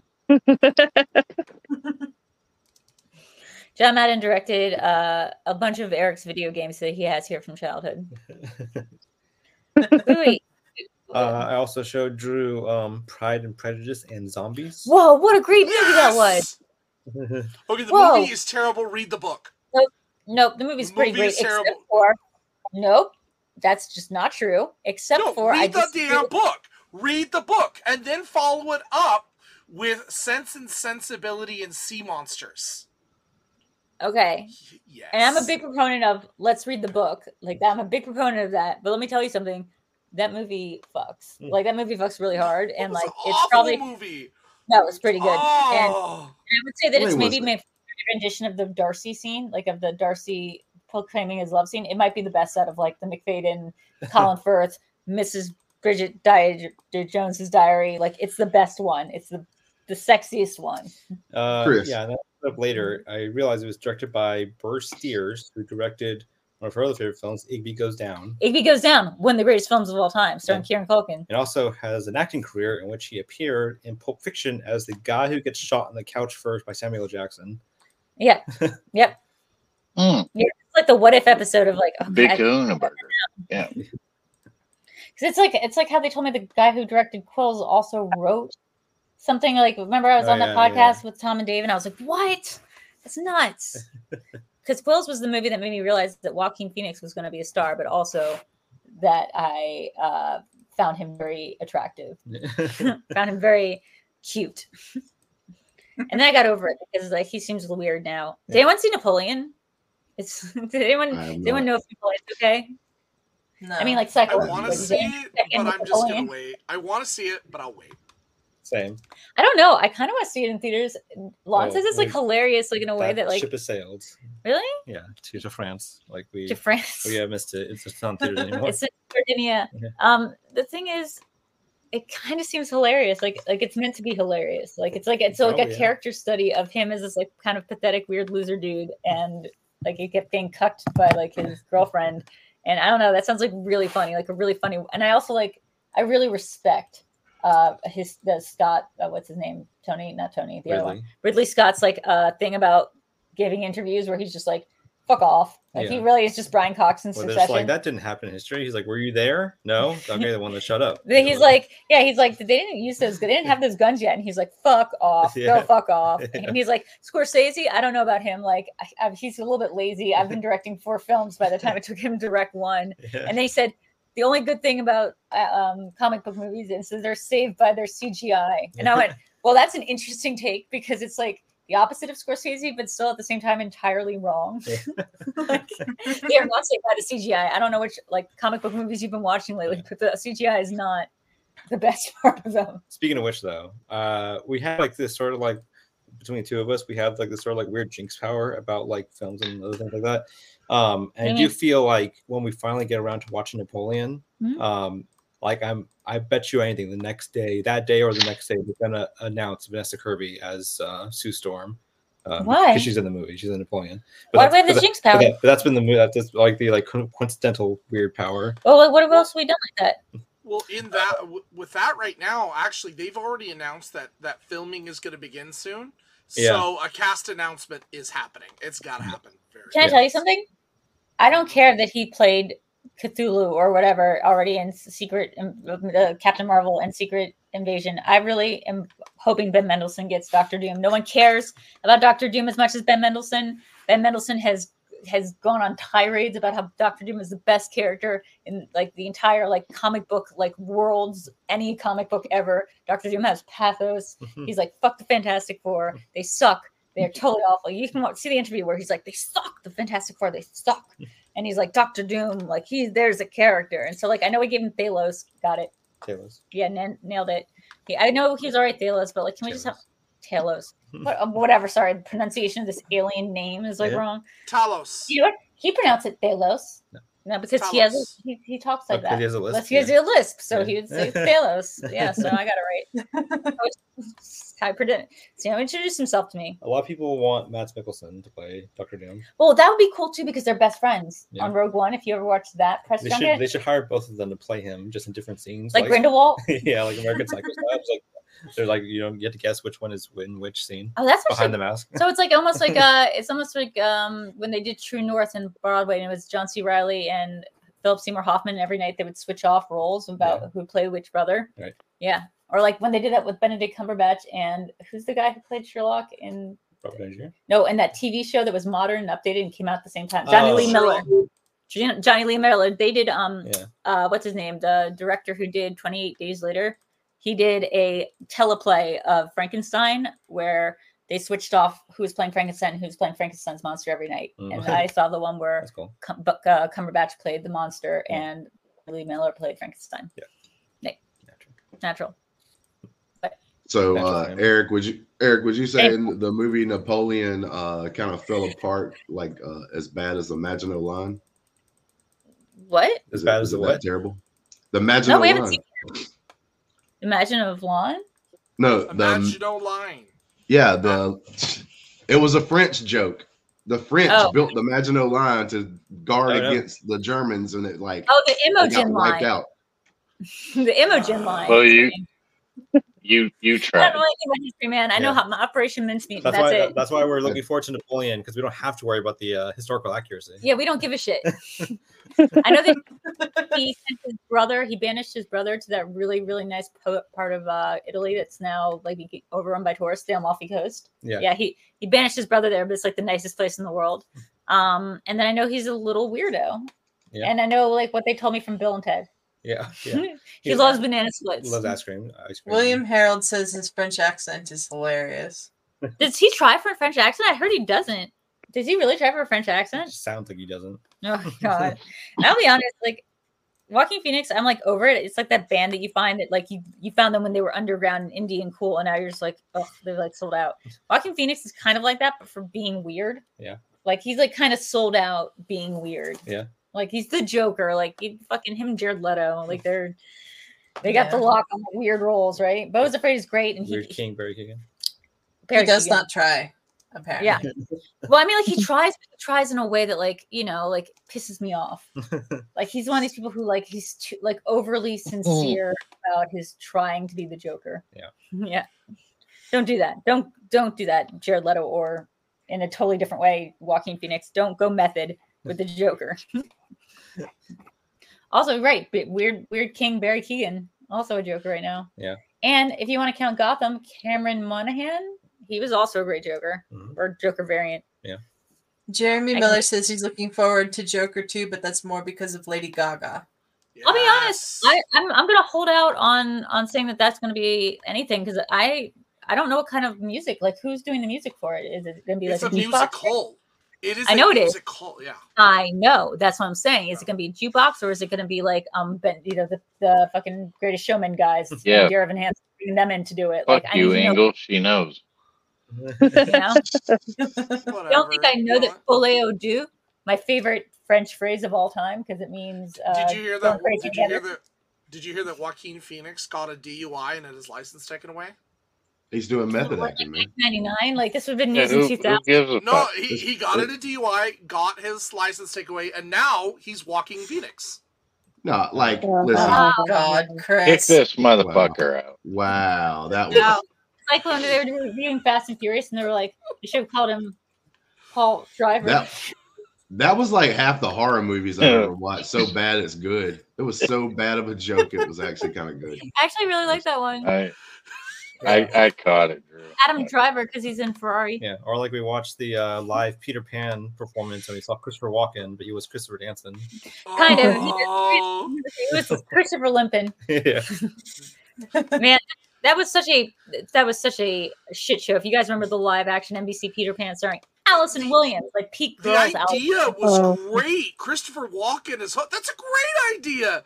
Sort of. If he wasn't more, he's so old. Like he was so old. Like watch it. Like having to get the thing where like Wendy Darling's dad has to be played by Christian Borle, like this, and he has to then play Smee instead of Captain Hook, undermines the entire concept of what makes the metaphor work in Peter Pan. It's supposed to be your father is Captain Hook, and that's the whole thing against rebelling growing up. But like if it's just like Smee, just like some side character. Plus Christopher Walken's like 100 years old. Hey, don't put any bad juju on Bob Hoskins. He was the best Smee. He was the best Smee. I'm saying, but Smee is not like Wendy's dad. And like the Smee, I mean, the Hook always has to be Wendy's dad. Case in point, Jason Isaacs, like hottest is in that one where the sparkly Hook from like 2004, like the sparkly. Even the original Disney was that way. Yeah, of course. It's always the same guy has to play Wendy's father, and like the kind of mean, stern father that has to play Captain Hook. Even though there's a weird like sexual dynamic between like Captain Hook and like the fucking Wendy, so I don't know what that's supposed to mean, but it's always has to be the same guy as the dad. Although, check this. I didn't realize this till recently. In Hook, the voice of the captain of the airplane as they're going over to England is actually Hook. Listen to it carefully. It's Dustin Hoffman doing Hook. Yeah. Peter Panning. The name of the airline is Peter Pan Airlines. Yeah, it's Peter Pan. They're flying Peter Pan. Can I show you something? No, it's called Peter Pan Airlines, I believe, is the exact thing. Can I show you guys? And Jude Law's in the latest one in the new Captain Hook movie. Star Drew. Hey, Star Drew. Oh. Can I show you guys something? Can you put up on the other? Or wait, can I put it up? Okay. Yeah. So here's something that I find really important for you guys to know about if you haven't seen this film, or if there are any ladies in the audience. Hold on. Let's see. Share screen. Let's see. There we go. That is Jason Isaacs as Captain Hook, the world's sexiest Captain Hook. I'm just gonna play this the rest of the night, if that's okay. He's so hot. Like, what is going on there? Why do we need that sexy of a Captain Hook? He's shirtless the entire film. Are you anti Jude Law as Captain Hook? I'm saying Jude Law was like, I haven't seen it yet. I love Jude Law. I love him in The Young Pope. I love old skeevy Jude Law as opposed to like young, hot Mr. Ripley Jude Law. I think like the skeevy version of him is so much cooler than like the old school like hot version. But I really am excited to see him as Hook. I bet he's great. He's really like come into his own as like an older perv weirdo. I think he's the best part of that remake. Yeah, I mean, like, you know who wasn't great is either Charlie Hunnam or the other guys that look like Charlie Hunnam, Boyd Holbrook or no, Boyd Holbrook, Charlie Hunnam. Wait, he's Blackbeard. Yeah, he's Blackbeard. It's Boyd Holbrook, Charlie Hunnam, and what is the third one? Garrett Hedlund. The three of them are interchangeable to me, but whichever one was in that one with Hugh Jackman, it was Garrett Hedlund. No fucking way. Yeah. The one, not the one from Indiana Jones. Which? The newest Indiana Jones. Oh, it's Holbrook, yeah. That's Holbrook. Yeah. Okay, which one is in Logan? Holbrook. Which one is in fucking Crimson Peak? Hunnam. And which one is in Tron? Hedlund. This is so fucking confusing. They're all the same guy in my mind. They're weird variants of each other. Oh my god. Yeah, all starting with all GH, initials GH. Garrett. Yeah, very similar names. Charlie Hunnam? Oh, no. Charlie Hunnam. CH. Yeah. Garrett Hedlund, Charlie Hunnam. And Boyd Holbrook. What are we talking about? CH, BH, G. They rhyme. That's CH, BH, and DH. There we go. For some reason, I used to get Kevin Costner and Harrison Ford mixed up. So Kevin Costner. I do that in my head too. Really? Oh no, it's Kevin Costner and Russell Crowe. Yeah. Just like the letters of their names in my head. It's Russell Crowe and racist bastard. the 300 guy. Gerard Butler. Gerard Butler and Russell Crowe, the same guy. Yeah. It's just like, yeah. I think one's probably nicer and one's Jean Valjean. But I can't tell you which. Javert. All right, well, I'm going to head out. All right. Well, thank you for joining us, Jake. Bye. Have a happy New Year. Thank God. Oh, I'm sorry. No, man. Sorry to see you leave, Jake. Sorry to see you leave, Jake. I'll text you tomorrow, you bitch. You piece of shit. Get out of here. Later, go. Okay, we're gonna keep going on the sexy hook pictures. Justin, what was your favorite movie of the year? Favorite movie of the year? I'm gonna be honest with you, and it was such a surprise to me. Like, I actually wanted it to be good, and it turned out to be good, but like I also didn't have a lot of hope for it. It was one of those weird things. I wanted it to be good, but I didn't have high hopes for it. No, it was Dungeons and Dragons. I thought that was literally awesome. I thought that movie was one of the best, if not the best movie of the year. Like, it was an adventure movie with like heart, soul. Like, to me, they did the jokes better than like the MCU, because like they didn't joke when you didn't need to joke. Like, when the movie was serious, it was serious, but then they did the jokes when it like made sense and like and was actually funny and stuff. They didn't try to ruin like a very serious scene. I really love Dungeons and Dragons. I thought that movie should have got way more props than what it ended up getting. Exactly right. But you know, it is the same people as the MCU. It's the same guy who does Spider-Man. It's the kid from Freaks and Geeks. Yeah, well, they picked the right one to pick then, because Spider-Man's been the only thing MCU's done that's been really good recently. I mean, it's the kid from Freaks and Geeks. If you haven't seen Game Night, which is his other movie, it's maybe one of my favorite movies of all time, and it's like my favorite comedy of all time for sure, besides Wet Hot American Summer. But it is so fucking funny. Like the one with the Frito-Lays thing you talk about. The Frito-Lays thing. Yeah, Jesse Plemons, but also my buddy Billy Magnuson is in it, and he is. Billy, I love Billy. Yeah, you know Billy. Like, yeah, he's I know Billy. Fucking hilarious. Dungeons and Dragons, this was amazing to me because it took characters that like did things that would be in D&D, so like they were kind of like Fat Dragon. Yeah, well, like the Paladin. That was like the most. Has a name. Yeah, the Paladin was like the funniest thing to me, because like people pick Paladins as a character. They're supposed to role play, but then they got to be real strict on their like beliefs and everything else. Oh, and was that it guy the guy from Bridgerton? Was that the Paladin? Yeah. The guy who's like walking down the beach away from him, and the one guy's Chris Pratt's narrating it. That movie was incredible. I mean, like, but I also really had high hopes for it because of Game Night and because of Spider-Man. Like, I really like this new Spider-Man. Yeah. Spider-Man. when that Paladin was walking away, and Home Dude's like, "Wait, there's a rock in his way. What is he gonna do?" He walks straight over it. There was Eric. I never heard Eric laugh as hard as when they put the spell to like make him the bard and like to distract the guards, and then his face starts ballooning out. Oh yeah, just like a trick. And Eric just like loses his shit during that moment, and also the fat dragon. I also like the gelatinous cube. The gelatinous good cameo. To be honest, that first bit they do about like was a very like Thor Ragnarok, like in the best way possible bit about like the guy who's showing up late to the trial. Oh yeah, and it's like a bird thing. Jonathan. Yeah. Yep. It's really good. I want a Jonathan Funko. Jonathan. He doesn't like know them at all. Yeah. I saw someone say like Jonathan is such a great like last minute Dungeons and Dragons name. That's Jonathan. Who's like makeup on the spot. No, but that's what I thought was really cool about it. Is like all these characters are characters you could play like as if you played actually Dungeons and Dragons. And I mean, can't you just play anyone?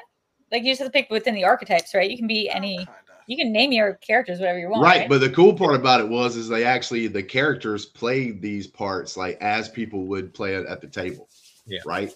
So that's where you get some of the goofiness, is because like you're playing with your friends and like things that they would try to do and everything else. It's like I said with the Paladin specifically, when you pick that character, you're supposed to play the character, role play the character, and you have to be like, if you mess up, then like you lose powers as a Paladin. So you have to keep being like this guy or girl, whatever, that's doing like the perfect thing. Like you can only do good, for instance, right? Wait. Are you telling me that they grade you on your cosplay during Dungeons and Dragons? It's like not really, but if you're your acting skills, like you get points, but not choices. You can. So like the guy who's like the leader of the campaign, the dungeon master, like a lot of people will actually give extra bonus points to people that play their characters well. So I guess that's why, like, not just Critical Role, but the other one that the College Humor now called Dropout guy does, that Brendan Mulligan guy does that show that's like really popular. And I never watched it. You would think I'm into Dungeons and Dragons because I like games, they're strategic, and I like cosplaying as people. We should play Dungeons and Dragons sometime. But we can't do it as a 2-person game, so we just do I am a dungeon master. I'm just saying. We need a dungeon master. That's correct. I am a dungeon master. I feel like, is that like somebody you get to officiate your wedding? Like, is it like just a I know. I know. Yeah. Like, what are your criteria? Did you get it on the line? Did you get it on the internet? Where's your certificate from? Like, he just owns the books. My standards are pretty high. I do own all the books. Yeah, whoever owns the most handbooks is the dungeon I'm expecting Eddie from Stranger Things, so unless you're like up to that level of quality of hair. Of hair, yeah. You need to wear a wig. Yeah. You need to play a role as Eddie Ishii. That's your. All right, so I've been sitting on something. I've been sitting on something for you for a while, Drew. Oh, cool. I've had a movie trivia question in the back of my pocket that I think is right up your alley. Okay, I love movie trivia questions. I guess that was the thing I did. I know. It is a 5-point level question, but great. I love thinking about these. I should more. Here we go. Yeah, go ahead. Category: famous actors and actresses. Go ahead. Wow. John Rhys Davies and Julie Andrews have appeared 3 times in films together. Once in the 1980s, once in the 2000s, and once in the 2010s. So it's Princess Diaries 2 and it's Princess Diary 2 or the Princess Diary. It's gonna be Princess Diaries. It's gonna be the Life Aquatic, but with Aquaman. So it's gonna be Aquaman, the Princess Diaries, and then I'm gonna say Victor Victoria. That is absolutely correct. I've never seen any of those movies. She still got it. She's still sharp. Is that really true? Victor Victoria was the other one? That is very true. That's awesome. Yeah.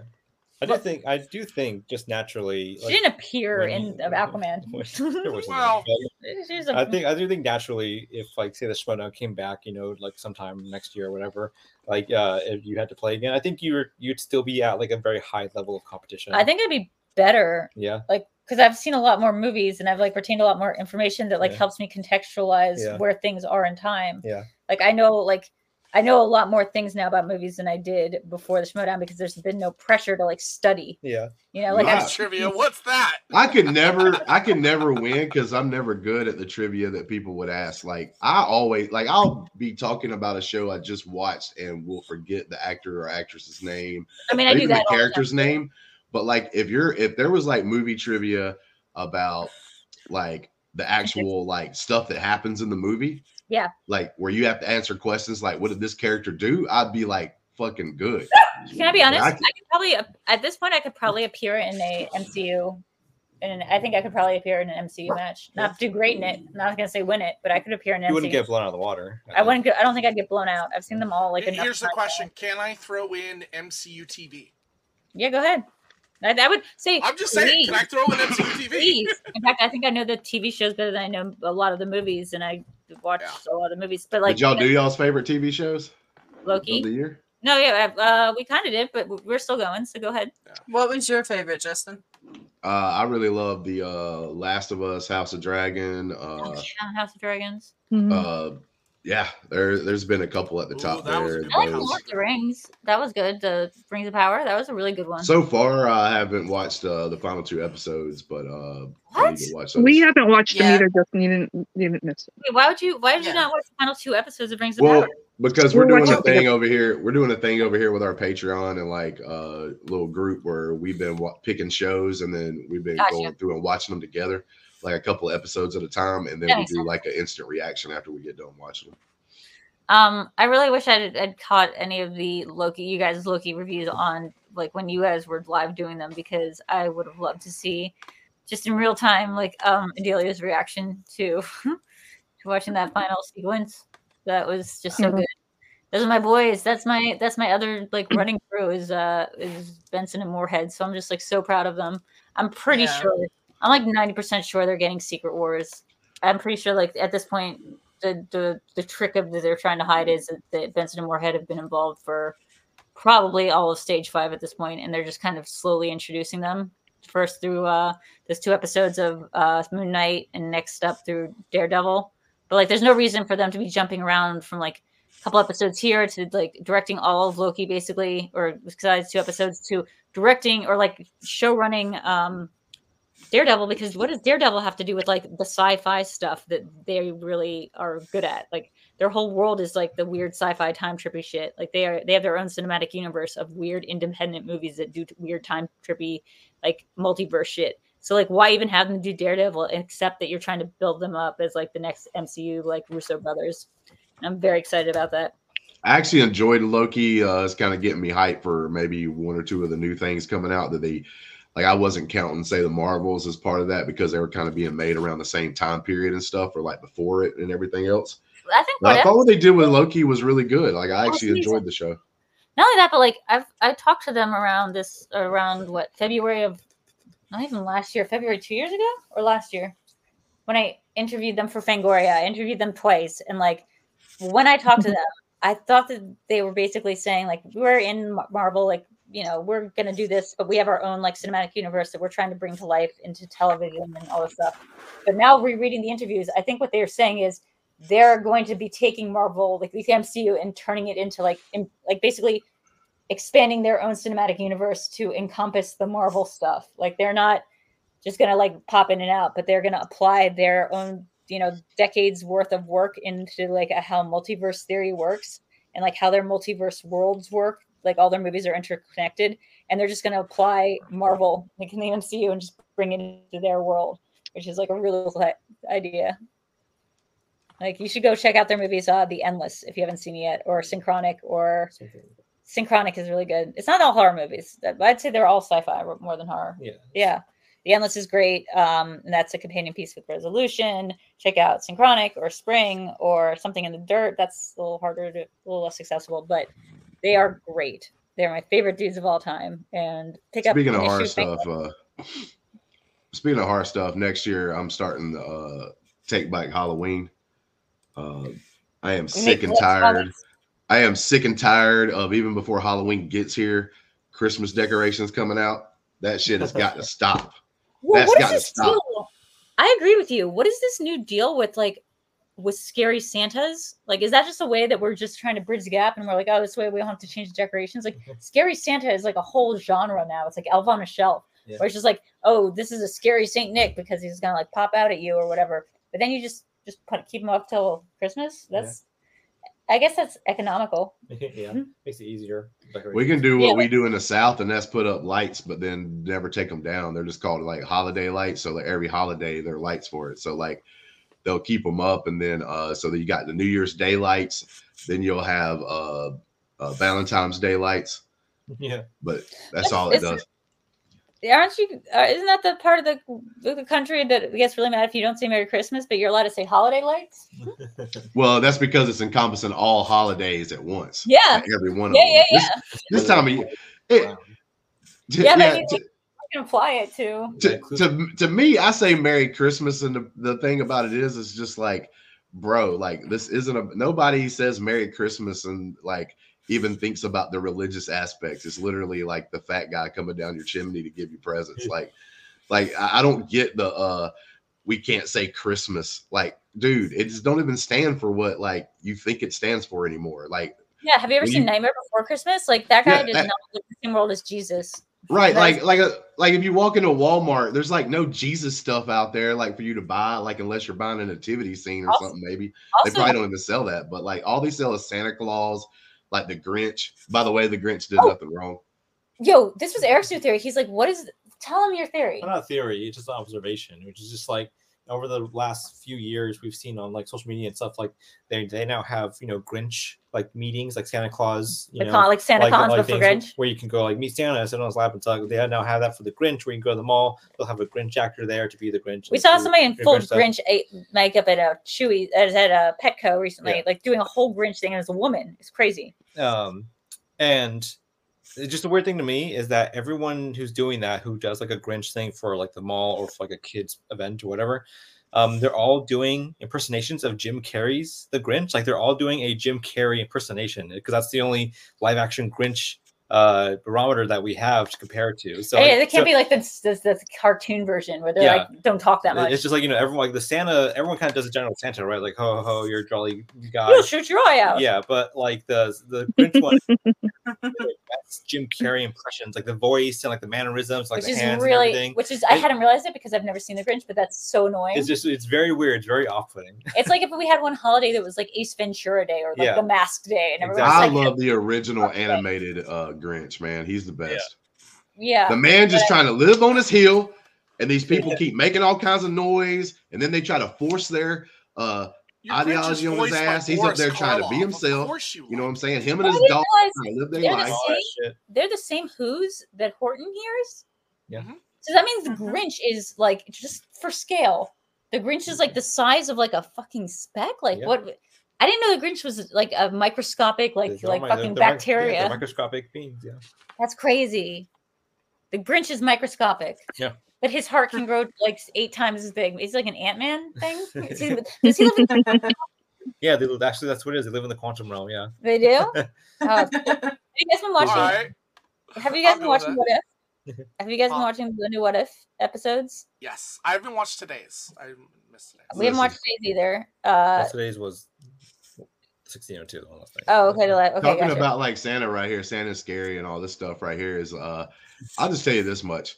See, back in the day, Santa was used as a con artist to keep your kids good and acting good, right? Like you didn't have all the technology that we have today. So you just told this story about this fat dude coming to give you presents, but he ain't going to give you no presents if you act bad.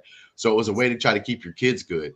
The reason why I think Santa's going into the like you were talking about, more of a horror Santa, is because people don't care about keeping Santa's name as good anymore, because now they just throw like an iPad in their kid's face to keep them doing well and not making a bunch of noise. And that's why Gen Alpha is so fucked up. But also, here's my theory about Santa.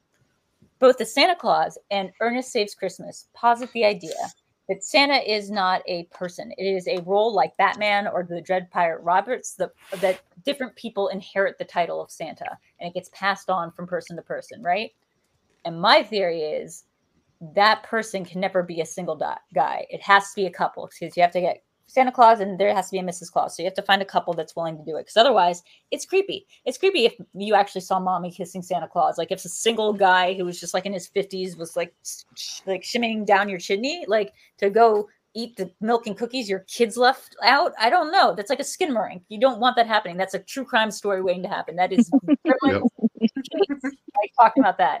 That's a Jordan Peele horror movie. I don't want to see it. It's Ty West. It's too scary. Yeah. But if there's a Mrs. Claus at home, well, then it's just like a nice guy. And sadly, if you play it out, the idea would be that they don't have any kids, because you won't want to relocate the kids to the North Pole. So it is a childless couple, probably with like a. And when the old Santa Claus like transcends and like passes on the reins to the new one, the previous Mrs. Claus has to like disappear, do something, disintegrate, like unless she got fucking snapped, because he can't just marry. Mrs. Claus doesn't get to marry the new Santa. Like it's a role. You take it for 40 years, and then but you have to make all these other kids happy, just like one of those like sad couples with like a son who died in like the war or something. I don't know. My personal Santa Claus theory is that in the movie, the Tim Allen film, The Santa Claus, is that the elves purposefully orchestrated the previous Santa Claus's death to replace him with Tim Allen. Well, because they have to do that every so often. You have to regenerate. He's like the doctor. But they like scout him out. They scout him out. He's like the next one. Then they like set into events that for the other Santa to die. And you know why the Santa Claus 2 is such a pushy movie? They need him to get married. Yeah. Because he cannot be single Santa. Single Santa does not work. Divorced Santa, even worse. Divorced Santa somehow the worst concept of a Santa. The Santa that's not let in like 5 miles within a school. Like that's not the Santa we want. All right, so I'm about to tell you my Santa Claus theory, but to understand it a little bit, you have to understand I'm an Auburn fan and I live in Alabama. And if you don't know, there's a college football team named Alabama with a coach named Nick Saban. So, Nick Saban? All right, yes. So here we go. Okay. There's 3 entities I think that is connected. Okay. You have Santa, Saban, the coach of Alabama football, and Satan himself. They all deal with something red as like their main color. Yeah. And if you take the B from Saban, change it to a T, Satan, And if you change Santa's letters around, it becomes Satan. So like, there you go. All three connected right there. Does that mean That's my dog theory. is God? Does that mean dog is God? Because if you change this, it could be, yeah. Because look at this, because dog is God. Yeah, that's right. Oh. Sammy. Dog is God. I miss it.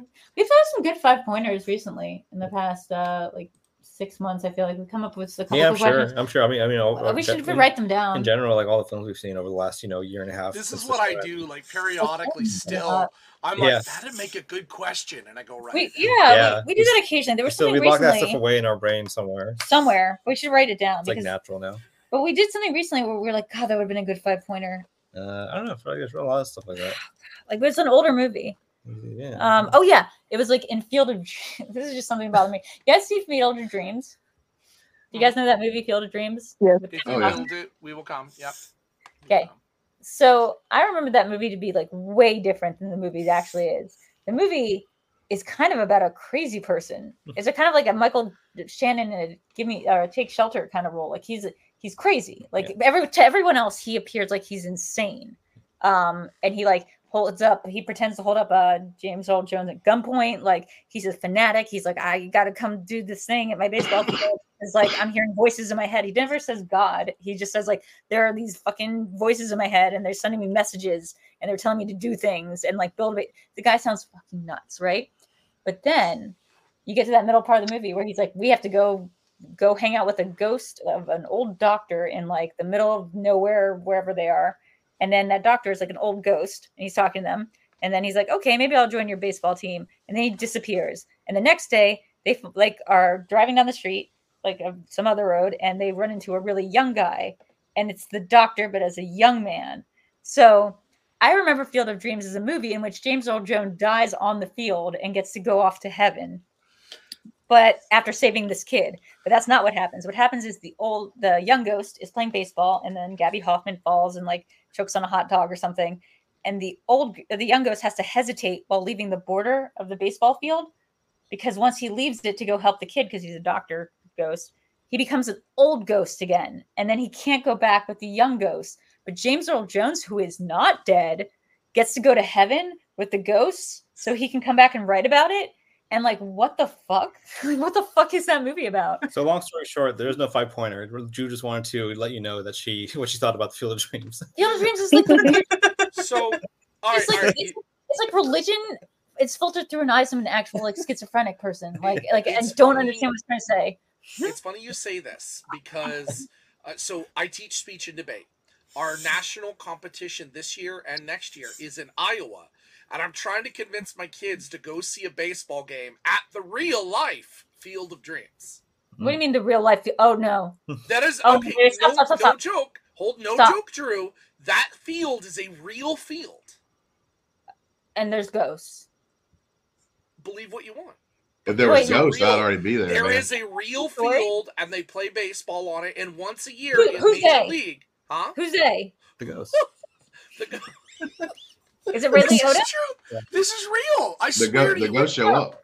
Okay. 1 second. So they do one old-timey game, usually with the minor leagues, but once a year, the major leagues will go to this field and will play a game in retro gear on the Field of Dreams.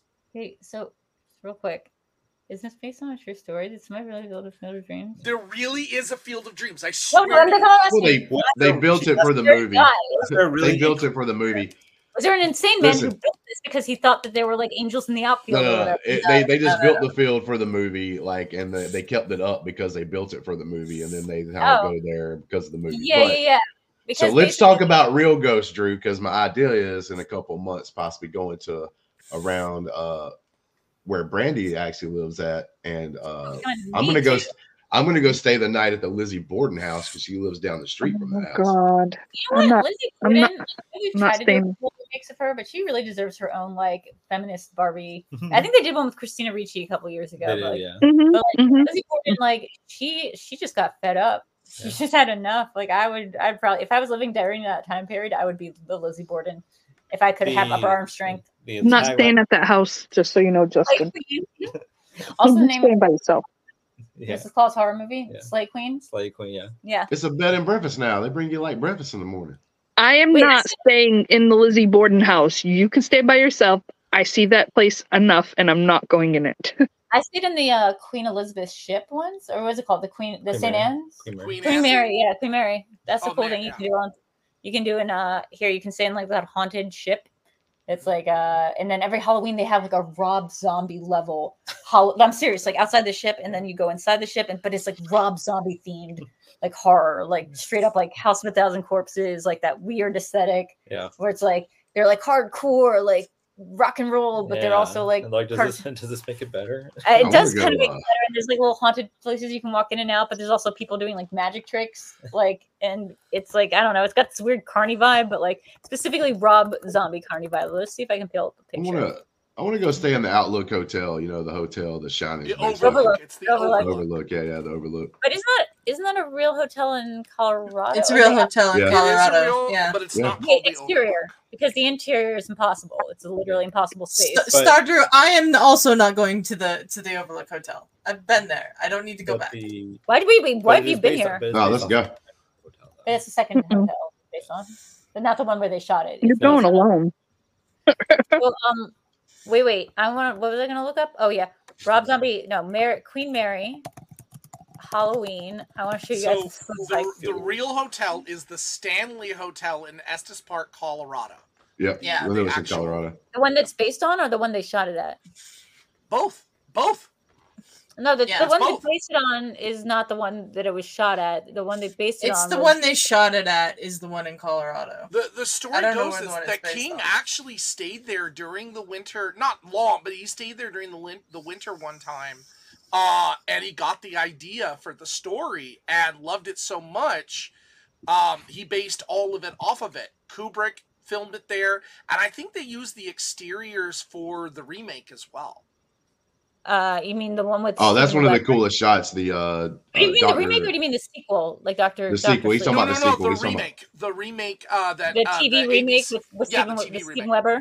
Yeah. They also did it with Dr. Sleep, though, man. That's the coolest shot, though. Is like the Shining's like in the morning where the car's driving up to the hotel, and they did it almost shot for shot, but it was at nighttime. Look, it's Nick Flanagan, man. You can't fuck it up. So no joke. September 1974, Stephen King and his wife spent the night at the Stanley Hotel, ironically in room 217, and were the only guests on the property. Is it ironic if he wrote that book later? Like, it's not ironic. It's just it's a natural progression of he stayed in that room, so therefore he wrote it into the He had a nightmare about his 3-year-old son running and screaming through the hotels because he was being chased by a fire hose, woke up sweating all over, and started writing the premise of the book that night. Right. Well, I mean, almost every one of his books are based on nightmares. He does not remember doing that. If you read his book on writing, he does not remember. He woke up sweating and screaming because he was like literally coming out of delirium tremors or whatever it's called. Like he was getting all the cocaine and drugs out of his body, and he does not remember writing the beginning of The Shining. Wow. This whole place though has like a really fascinating history. It was originally constructed in 1903 as a place to put TB patients. Yeah, a lot of really cool buildings are actually former sanitariums because they were just constructed very like that's where rich people wanted to put their relatives they didn't want to have to deal with anymore. So they're all very nice buildings. So this is the Rob Zombie Halloween ship experience. Let's see, this guy, I think this guy's like the host or something. Let's see, we got, here's like their thing. And you can go ride their Ferris wheels. Hold on, let's see. Their Ferris wheels are weird. There we go. Share the screen. There you go. And that's near a ship, and the ship is haunted or something.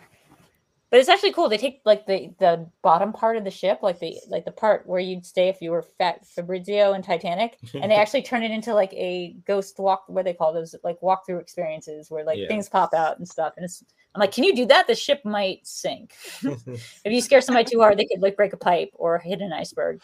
Oh, okay. The exteriors of the film that Kubrick did was the Timberline Lodge in Mount Hood, Oregon. King was against that highly, so made sure that in the remake they used the actual hotel. Chris, I wasn't going to correct you, but like, yes, King hated the Kubrick version so much because specifically because he didn't add in the hose part or the topiaries, or he shot at the wrong hotel, and he thought that Jack Nicholson started out too crazy. He didn't start out like sane enough for the character. I would stay at that hotel. I mean, Jack Nicholson is crazy, so like, I mean, he just like he thought it was bad casting because he thought like he should have been like more like a baseline normal turning crazy instead of just like a crazy dude. Yeah. You know? Wow, the crazy guy. I'm just saying, I'd stay there. I would absolutely stay there without question.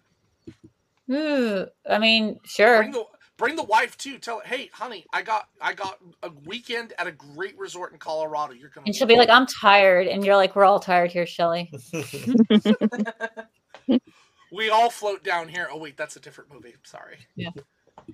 Oh man, now I just want to go watch the Stephen King miniseries of The Shining. Like I really do. I was doing this for a while where we watched Rose Red and then we watched Newsies, but me and Jake, not Yakavetta, but Jake from work, Jake Curry, were like, he was like, oh, I just watched Rose Red too, which is like this 90s really shit Stephen King miniseries on ABC or CBS or something, but like has like a totally stacked cast of like Jimmy Simpson and like that guy from like the guy who runs Hulu in Silicon Valley. That one that died. And the guy who plays the warden in Newsies. Yeah. Anyway, it's totally stacked cast and it's amazingly bad. But there was a ton of those miniseries in the 90s of like Stephen King stories that they were trying to adapt. Rose Red, The Shining, The Langoliers. And I just want to go through them all. Like there was a ton. Oh God, Hearts of Atlantis. No, that was an actual movie. Yeah. Right? Yeah, they that did was a movie. It wasn't a great one. Anthony Hopkins. Yeah. Did they ever make one that was like the Revolution? It was Resolution, and then there was another one that was like the companion one to it with the guy who gets, you know, this cop. He's like an evil cop monster. Yeah, you're talking about crap. Well, I can't. So he did two books that was kind of connected, but one was done under his pen name and one was done under Stephen King. Resolution, I think, was the name of the town. So I think that's the name of, and that's funny enough. That's the name of the first Benson Moorhead movie is Resolution, and it's a companion piece film. Yeah. That's funny. I wonder if that's on purpose. The crazy part to me is like the things that Stephen King's wrote that people don't actually recognize that he wrote, like Shawshank Redemption, Stand By Me, like anything that's not scary. He wrote The Green Mile, Lawnmower Man. Yeah, anything that has to do with Lawnmower Man. He wrote a lot of stuff. Like Stand By Me would be like a good one. It's anything that's like not. A lot of his stuff is like also like kind of like Ian Fleming or Roald Dahl. It's like the short stories, the concept in his short stories like live on. Like so like, you know, like nobody remembers the Roald Dahl as the guy who wrote the story about the guy who has to flick a lighter 5 times in a row and he wins a car, and if not, they cut off his pinky. Running Man. There's another one I forgot about. Running Man. That's his too. Yeah. But see, that was actually written up underneath his like his other name. Richard Bachman. Richard Bachman is his name that he. Is that the one you made us watch, Justin?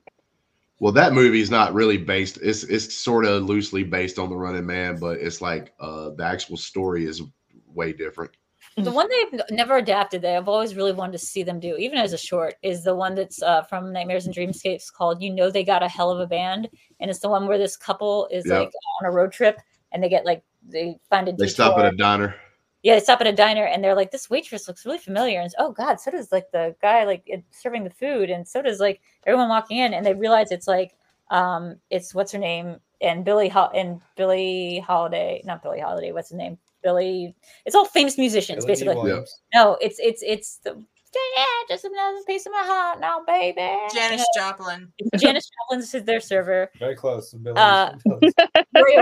Buddy Holly, and then they realize that the mayor is like Elvis, and that they are stuck in a town of ghost musicians that force the humans that they entrap there to listen to their music every night in an endless concert. Yeah, it lasts forever. And they're like in hell. Yeah, my favorite book that he wrote it as Richard Bachman was The Long Walk. I love The Long Walk. I think they can make that into a movie. It's basically suspense throughout the whole time. The Long Walk is that the one on the ledge, or is The Long Walk the one where they're actually just walking and they're walking? It's like kids and they're trying to earn money for like their sick parents and stuff in the future. It's Squid Games, but without.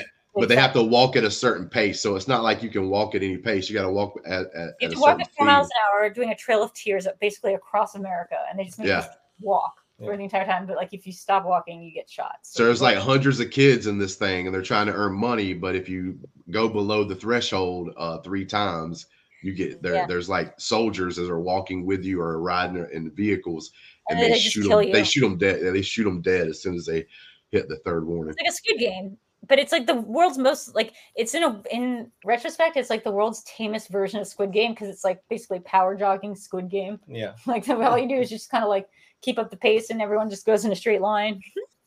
It follows Squid Game. It follows Squid Game. People don't remember that he did Christine or The Dead Zone or the one about the guy on the ledge. That's like another famous story. The Dead Zone is that King or is that Crichton? Yep. Nope. It's King. Gerald's Game. Gerald's Game. Great. Yeah, because it's Mike Flanagan. Yeah. That's why that book, literally, I read that book. I was like a teen. I became a Stephen King fan when I was like pretty young, 12, 13, 14 years old. I read like Gerald's Game. That's the reason why I'll never get handcuffed to a bedpost. It's not happening. Oh yeah, don't ever let someone do that shit to you. You've seen the movie, right? The Netflix movie by I actually thought it wasn't bad at all. I thought it wasn't bad at all. No, it's by the guy who did Haunting a Hill House and who did the sequel, Midnight Mass. But also Dr. Sleep. Dr. Sleep. He's great. Do the new Dark Tower. Yeah. Wait, he's doing Dark Tower. Yeah. Oh, please, let's not touch that. Let's just leave that where it lay. Yeah, let's really leave that just let that one die off. Some things were never made to be adapted, but there's so many like he's like sometimes dead is better. Sometimes dead is again. Pet Cemetery spelled wrong. That's one of his. There's so many short stories though. He's like Philip K. Dick or like Harlan Ellison, where so many short stories of his like are like in the public like consciousness or like in the creative commons of like people's brains. They don't realize it's a King story, like the one about the guy who's cheating on. Nightmares and Dreamscapes. Nightmares and Dreamscapes. So I think that's the one with the guy who like is a tennis instructor and he's having an affair with this guy's wife, this really rich guy's wife, and he gets called up to their the building where he thinks he's about to like run away with her, and instead it's the rich guy, and he like has a gun on him, and he's like, go out on the ledge, and they're on this really high rise, and he's like, okay, like I needed you to crawl around the entire building, like just on the ledge of this very tall ledge. The entire book is just like him having to do that and like he heard the wife he murdered the wife. Insomnia, Secret Window, Secret Garden. I don't care. What did you say? Insomnia, Secret Window. Oh my god, the John Turturro classic. All clues into his psyche as a serial killer. No, according to Anatomy of a Fall. Oh, according to Anatomy of a Fall. Yeah. Oh yeah, that's right. That's a good movie, guys. Check out Anatomy of a Fall. That was great. 4 Past Until Midnight was another great one because that has his Langoliers, which was my first Stephen King. That's the first thing I saw that on TV, and I was like, I guess I like this guy. What else has he done? So that was my intro to Stephen King. Was like maybe the worst Stephen King story of all time. It's not the story. I mean, the story is okay. It's that crazy. That version is awful. I think again, like it's just a thing of the 90s. Like maybe it wasn't even that bad. The concept of the story is very like. It's almost like Doctor Who or like a Marvel like multiverse. It's like you go back in time, but time is flat in the past and it's being eaten by these like time monsters. And you have to, and like lighters don't light and like gas doesn't work. And you have to get out of the past by driving through the Aurora Borealis. Very similar concept to the like Weeping Angels and Doctor Who. Kind of, except they'll just eat you. Like once you're in the past, like the past isn't full of people. The past is empty and dead. And like there's nothing there. And that's why The Regulators is the movie you were talking about. Regulators. That turns. There we go. What was the sequel to or the companion one? That's the one I can't remember off the top of my head. Regulators. That's right. Because like the cop is good in that one, and then he's like the bad guy. Tack. He's like the bad thing called Tack in the companion piece. It's like takes place in alternate universes where like also a song by Nate Dogg apparently. Yes. Regulators, and then what was Desperation? Regulators mount up. Yeah. Desperation was the name of the other book because that's the name of the town they're from. Yeah. We bought my dad this really cool poster. I wonder if I can find a picture of it that is like basically all the Stephen King short stories and books and whatever, but it's in one poster and it's almost like a find the picture. Like it's a giant, like it's just like all like little like characters and elements from like Stephen King stories, and you just gotta like find, oh, there's Christine, there's like there's a town balloon, and there's like there's Elvis, like but it's every single Stephen King story ever in like one painting. And you have to I like the short story he did called like I think it was Dylan's Cadillac. Oh, is that the one where he buries the car? Yeah. The car? Yep. Like the whole movie, or not movie, it's just they might have made a movie out of it, but it's basically this guy that like is trying to get revenge because this guy that's like real rich, that's like a big mobster or something like that, mobster in like Las Vegas or something like that. I think may have did something to his wife or something like that. And so he becomes he goes out and works on the highway for a couple of years or something. Yeah, the whole story is him like building up resistance, going out and working on a highway because he was like a weak teacher that like didn't have a lot of strength, but he goes out there, does all that, learns how to do all that stuff on the road just to make a trap for this guy. Yeah, so basically he can trap the guy in like wet cement and the car will go in, and then he can trap the guy underneath the wet cement of the road. Yeah. But he like gets himself all jacked and stuff. This is a picture, by the way, that I got my dad. Looks like a harmonious Bosch, but if you check out, like, there's every like element of this is a different Stephen King story. I don't even think this is the whole picture. It doesn't look like it might cut off a little bit on the sides. Yeah, cut out a little bit on the sides and bottoms, but like, cause I remember this thing goes all the way down. Yeah, we didn't even say Salem's Lot. Yeah, Salem's Lot. See this topiary thing right here? This is from The Shining. That's Cujo. Like the topiary thing. Where's Cujo? Cujo is the big dog on top of the car. Christine is the car. I don't think the car's Christine. Isn't the car the other? Haha, that's reference to his. So are these just the films or the actual? Books? These are the short stories. You can see because you can see all the short story things here. It's like everything. It's like there's books and short stories and everything. Yes. So like that is what's her name from Misery? Yeah. There's Pennywise talking to the kid. Sandworm from Dune. The Sandworm from Dune. Shut up. Yeah. This is Rita Wilson's poster from Shawshank right there. Yeah. There you got the chattering teeth. Top poster, not. There's the plane is the Langoliers. The plane is Langoliers. The guy Maximum Overdrive. The story I was just telling you. There's the Dark Tower. Yeah, the Maximum Overdrive right there. Maximum Overdrive. I think the alien is from the Tommyknockers, which is actually my favorite Stephen King book. I think the Dark Tower right there in the background is from It. Arts Atlantis is playing card. The frogs. I don't remember a frog. Shoot! What is the name of Salem's Lot? What? On top of the gazebo. That's The concert tonight is the one with this one is not Salem's Lot. This because they didn't have planes in Salem's Lot.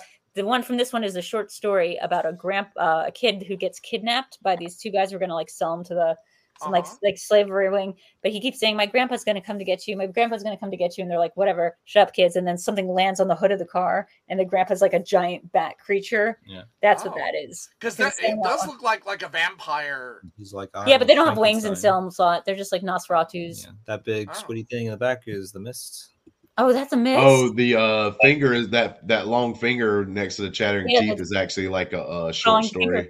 Yeah, that's about from the finger coming out of the sink. Like the craziest. Crawling finger, I think it's called, and then the chattering teeth. That's all from Nightmares and Dreamscapes. I don't know what Esso is. The gas station. I don't know. Esso. Yeah, I don't know what that is. Oh yeah, the big creature in the background is the mist. Yeah. I haven't seen the mist. See this thing in the background. Like I wish they showed the whole picture, but the Children of Corn. That's in the back. You wrote that? He wrote Children of Corn. You know that? I know. Who's the big ass bear? The big ass bear is big ass bear from. So okay, it's a really obscure one. Esso is originally Stephen King the publisher. Excuse me. The publisher wanted to call it Esso, which in Spanish literally translates to it, but it's also the name of a gas station, so they couldn't do it. But that's what Stephen King wanted to originally name it. Oh, but like there must be something else with it, like how Captain Trips is like actually its own short story before it was ever The Stand. Like he has a short story, so he must have had a short story somewhere where he calls it SO. Like that's like the concept of it. That's possible. He has a lot of things that like relates, to. He's got like the certain books that are based in like Bangor. Like Bangor, Maine. Oh yeah, well it's Dairy. Maine is I would say a good at least half of his stuff is based in Maine. Oh, honey, it's like 90% of his work is based in Maine. The Needful Things. Let's be conservative, okay? Needful Things is another one of those movies you're talking about that they made for TV. The Shawshank stuff is all like the town the Shawshank is in is what's it called? They made a TV show about it. It's in Maine. Mm-hmm. No, but the name of the town it's the one from Needful Things. It's the name of the miniseries TV show that they had. I forget the name of it. But it's a very famous town. If you heard the name, you'd be like, oh, that one. Shawshank is in. It's a Castle Rock. Castle Rock. That's Yep. Castle Rock Entertainment. Castle Rock is the name where a bunch of his towns take things go in, and when they're in the Tommyknockers, which is technically my favorite Stephen King book, they drive through Derry, Maine, which is made up town, and they see like Pennywise the clown, and they're like, "Whoa, what the fuck was that?" And in his son's book, because Joe Hill is like another horror writer who is his son and does a lot of cool stuff. Like he'll have his dad's characters like pop up intermittently in the background. So like in Nosferatu, because it's a license plate, they like see Pennywise. Pretty cool. Pretty nerdy. Hey, Delia, enjoying any of this? No, I am. I'm just also really tired. It's midnight here, so I think we should probably start to wrap this up because I have to get up very early in the morning because my family's here. Little kids are not going to let me sleep in. So, and this has nothing to do with the fact that like I just went off on a 20-minute tangent. No. Okay. No, I enjoyed it. As we wrap this up, I just wanted to ask everybody your favorite moment from 2023. Oh, I know when mine was. It's like when I got to hire Adelia. It was like the best moment of my life. It was like something I'd wanted to do for years. It's just like, wow. Like work with Adelia, and like when they offered me something like somebody to help me do my job, I was like, oh, there's like really only one person, and like it took a lot of work to figure out how to like do the logistics of it, and it just was like the best feeling in the world to be able to finally work with you, and it's like even better than I thought it would be. Just to clear things up, I was like a close second, right? Yeah. You were the second I was going to have. Thank you. That's not true. It's me. When Adelia, Justin, then the Pikachu with a weird hat on that they're giving out for the holidays from Pokemon Go. They always have it. They always have him with different hats. Yeah, and it's ChatGPT, and then it's Grok, and then it's Delia's been wonderful, and I love working with you, and you are so patient and so lovely, and so thank you. Well, thank you, Drew. I appreciate that. And working at Passion Fruit is definitely my favorite moment of the year because it's just been so rewarding getting to take all of this stuff that I've been trying to help do, as little as I can to help creators and things like that and help you out all the time and stuff over the last few years and actually get to do it as a job is kind of surreal to me every day. So we've got so many, no problem. I mean, we have so many cool things coming up with just like, getting creators to like fucking just make sure that like things are protected and it runs differently. Like, let's say the Schmodown never comes back, that like things happen differently because like people understand themselves and the power they have as creators. And like, it's like mind blowing when you think about like the scale of this thing that it could possibly have. Oh, my sleepy puppies. Yeah. But someone else go. I don't want to just keep talking about this cool project that me and Delia are doing. Chris, what about you? I have taken on a new challenge this year, being a speech and debate coach. I've never taught it, and it's very challenging. You know, you're dealing with a lot of very A personality kids, and they know that I've never taught this before. But I think when my kids started winning tournaments, like that feels so good. Aww. No, keep going. I just wanted to show you. I felt, so proud to be a part of that process. You know what? I think for me, being able to be a teacher, that means so much, to me. And I can't really pick out one moment because there are always little moments. Like, no names, but I had a student who was on the spectrum like me, and he refused to do anything. Couldn't get him to do anything. S student all the way, and we just kept pushing him. And one day, he argued with me in the middle of class why Naruto would lose to Goku in a fight. And I let him go for 5 minutes. You know what? Yeah. He spoke out in class in front of everybody. Oh, wow, Chris, that's amazing. But that opened a door. And, I got him to stand in front of the class and read Hamlet to everybody. Wait, the entire thing? Not the entire thing. The to be or not to be speech. Oh, cool. But I got him to do it. That wasn't the point. I helped him overcome a challenge. I reached a student. That's makes amazing. All the difference in the world. I don't know what's going to happen to that kid, but for that brief moment, I felt like it reached him. You did. You made a difference in that kid's life, Chris, and that's what being a teacher always is. We're asking about favorite 2023 moments. For me? Mm-hmm. Good question. Nothing with Drew, for sure. Wow. She didn't mention you one time, Eric. She didn't mention you once. He's part of the larger thing. Good to know. I know where the level is. She's like, I hired you. It's funny because I think my first thought was also crossing the streams. That was crossing the streams. I think that was that was just such a great moment for me, and I think that's just such a good first step towards what I kind of really want to do, with the space and the work that we're doing is bringing people together and having this sort of forum for people to talk to one another. Otherwise, they can't really do that themselves. If you guys haven't checked it out, the Passion Fruit YouTube page, Eric hosts a show called Reactorverse. Yeah. And then he did one with a bunch of different reactors all reacting to the Attack on Titan finale, and he's going to do an upcoming one about Doctor Who. Yeah. Scoop. Next episode, we're going to be recording it on the 6th. We'll be airing it the following Monday. That's going to be a review of Doctor Who and the recent specials from this month. Can you reveal any of the participants? Sure. Yeah, it'll locked in so far. We have my friend Jessica for Seska Says. We have Late to the Party. Who's going to be there. Liam Catterson. He's a UK reactor. Previewed, who you might have saw play Late to the Party on Settle the Score. Those two, the ones from the J2O videos. Yeah, I like them. And my friend Fail Whale 34. Yeah. And one other person that we're waiting on for confirmation. All right, Eric, I'll do it. I'll announce it publicly. Thank you so much. No, but that was just such a great first step. Yeah, like I said, first step towards this whole thing, and it was a super fun event to do and just get in the books. Yeah. It's great. I love the Reactiverse podcast. I keep telling people about it, so I'm really excited to check it out. Yeah, I'm really excited to do have other people do the deep linkers one too, because people have gotten really excited. Lon wants to do somebody that he's obsessed with on YouTube, interviewing people who just are in these esoteric YouTube spaces doing video essays. Yeah, there's a bunch of people I want to do. Defunctland, Jenny Nicholson, with some more news. This guy, Coffeezilla. Yeah. You know? Oh, Coffeezilla. Justin? Yeah. All right. Justin, your turn.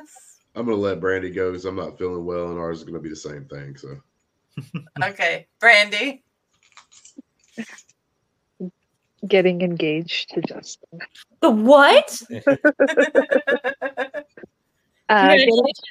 Thank you. Getting to go to Arizona and seeing everybody and having that special moment with everybody definitely is my favorite moment. Even though I cried like a baby, but it was my favorite.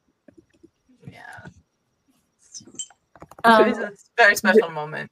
Justin. I mean, it's the same thing. Obviously, I'm the one that did it, so well, you could say how you did it. It's got to be pretty big. Preparing it and keeping it a secret, and then Adelia didn't even know, and then we almost got it spoiled. Yeah. You telling Adelia, shh. Quiet. Nobody told me ahead of time. Yeah. Justin Ferris being a dumbass. Wait. That was funny though.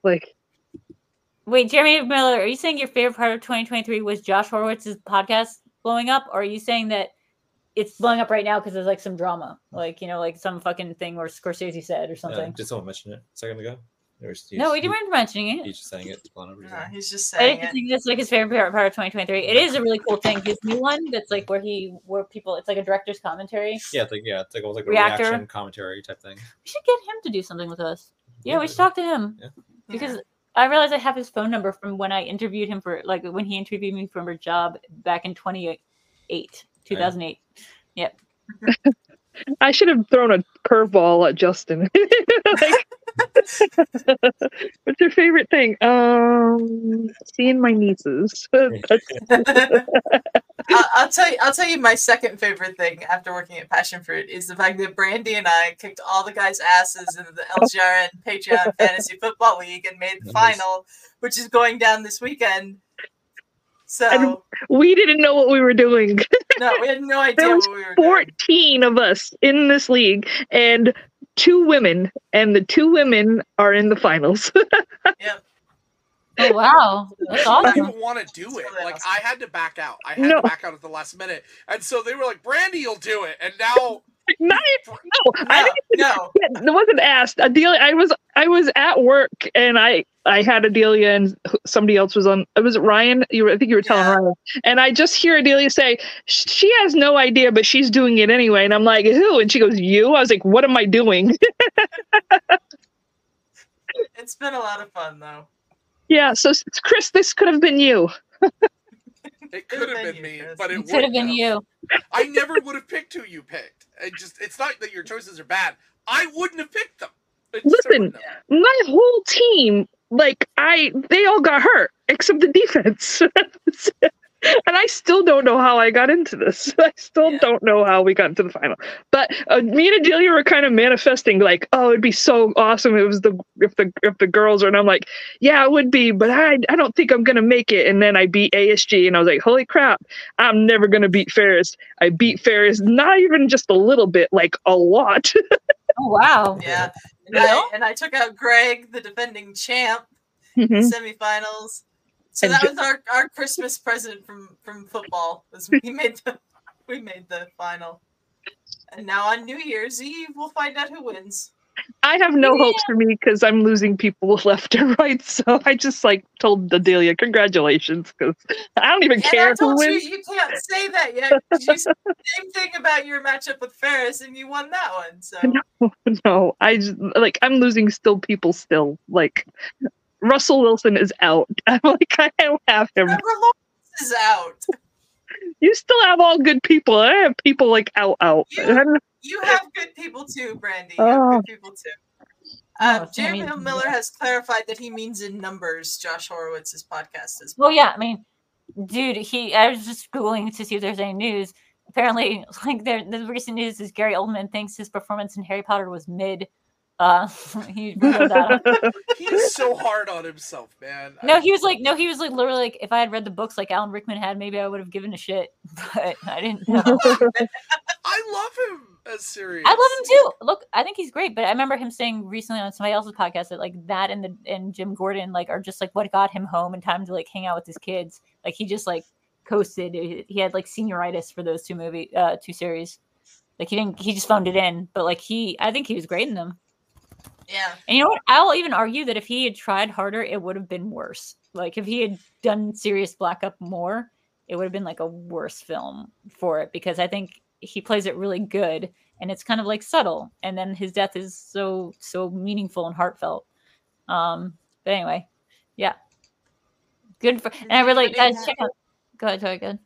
No, go ahead, Joe. I was gonna say, everyone check out his new podcast. I forget the name of it, where he basically just does movie comment. He just does a reactor thing where he sits down and him and a director of a movie will sit down and watch an entire film, and they'll just talk over the scenes. It's really cool. What's the name of that podcast? Oh, Josh Horowitz? Yeah, Josh Horowitz's new show. It's like a show now, podcast. But yeah. What's the name of it? Podcast. Yeah, we'll figure it out. Yeah. And does anybody have anything they're looking forward to in 2024? Yeah. Tons of stuff, really building out this community space and giving creators some. I know it sounds like a cheesy line that I'm saying, but I really give a shit about this. Yeah. Yeah. It's all work related, but it's also stuff that's we're very passionate about. And it's grateful to have the ability to mix with that kind of work with passion. Yeah, passion fruit. Yeah. I'm really excited to meet some of these creators, to actually establish connections. Nightmind has been such a huge influence on my life, such a big influence on what made Video Drew, and finally getting to talk to him and interview him for an hour and a half and having him ask me about the Video Drew character, because he had watched the Schmodown, and now we talk every day about the Discord and how to build things out, because he's so community focused. It's just such a good feeling. So I'm really excited to work with him. Yeah. and a bunch of other people. What? Tulpa. What was that? Sammy hit the door stopper thing. The boing. Oh, Yeah, I heard that. Sound is weird because like it sounded like a motorcycle revving up. Yeah. Chris, what about you? I'm just gonna be happy to be done with my credential classes. Hopefully everything will be finished this year. I get to take 1 year off and then go finish my master's. So it'll be nice to at least be done with all the stuff this state requires. Yeah. Eric, what about you? Anything in particular not related to passion fruit?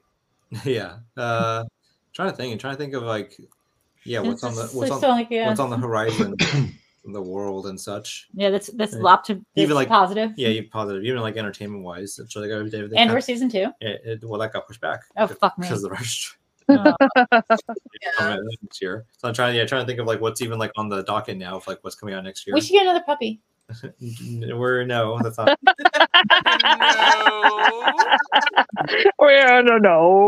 Yeah. We want a puppy. What if, because this one's busy licking me, so we need another. That was a great reaction, Eric. He was just like, no. No. But then when we got the one dog, we were just supposed to get Sammy, and then he saw a Facebook post from the same owner being like, nobody wants me, and it was a picture of Tulpa, and he just goes, oh, well, we got to get this one. Like, he's like, no one wants her. Like, that's so sad. And then we show up at the person's house. Keep showing you more and more pictures, Eric. It's like, you want this one?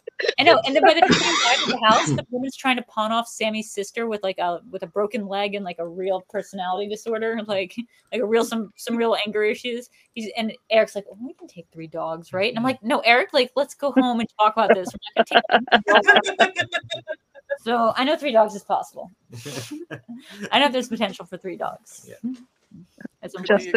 You could have a human puppy. What?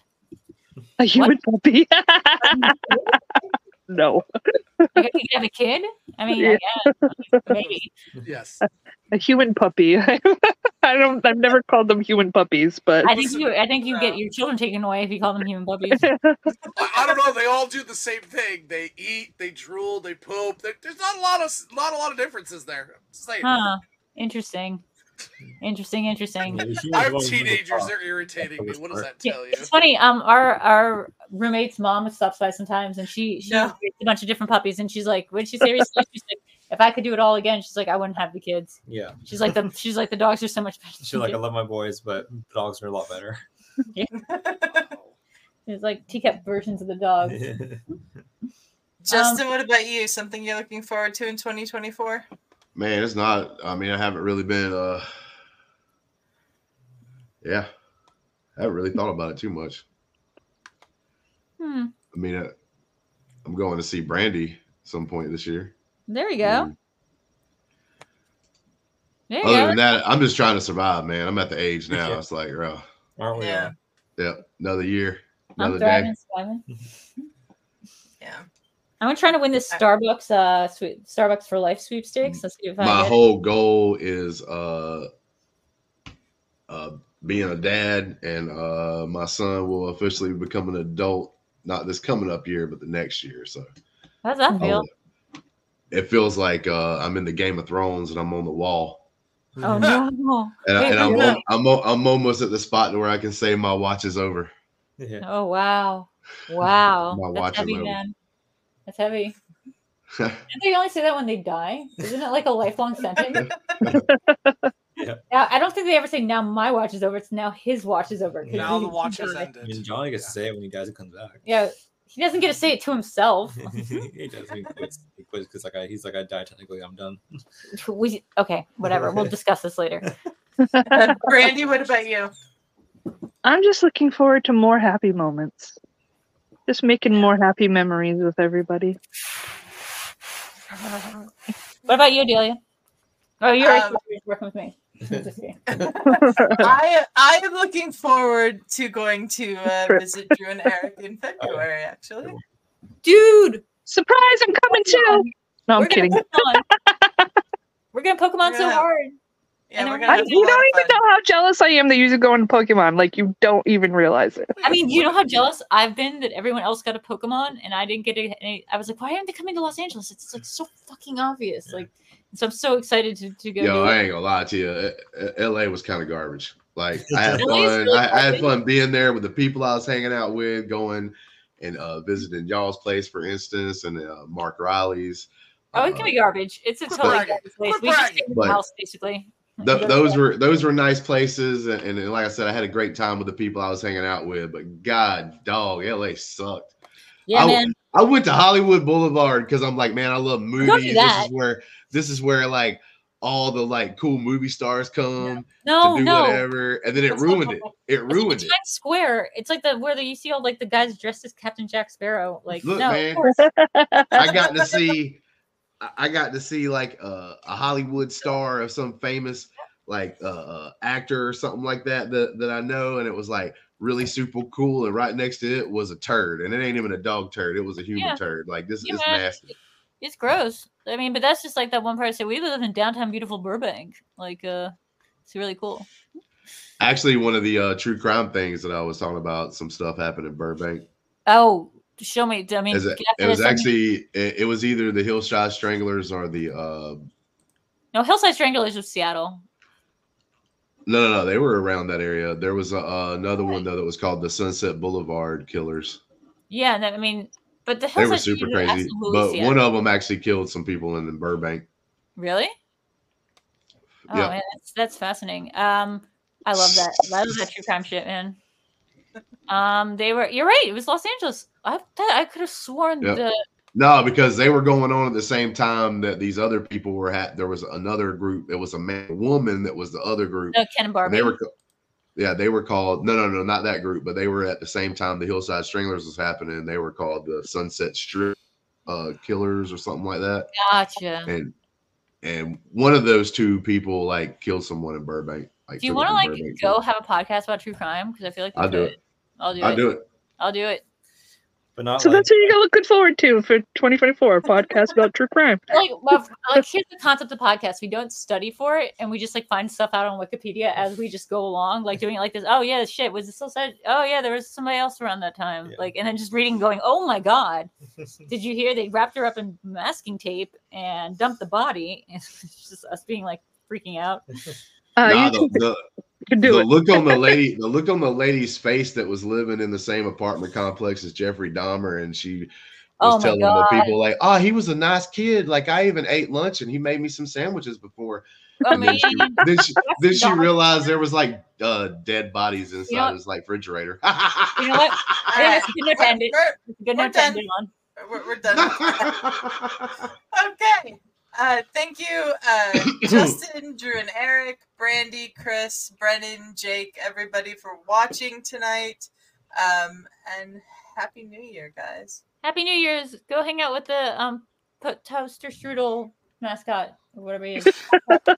Pop-Tart. Pop-Tart. How do you guys know? Is this like a famous thing now? Anyway, let's go. Bye. Pop-Tart.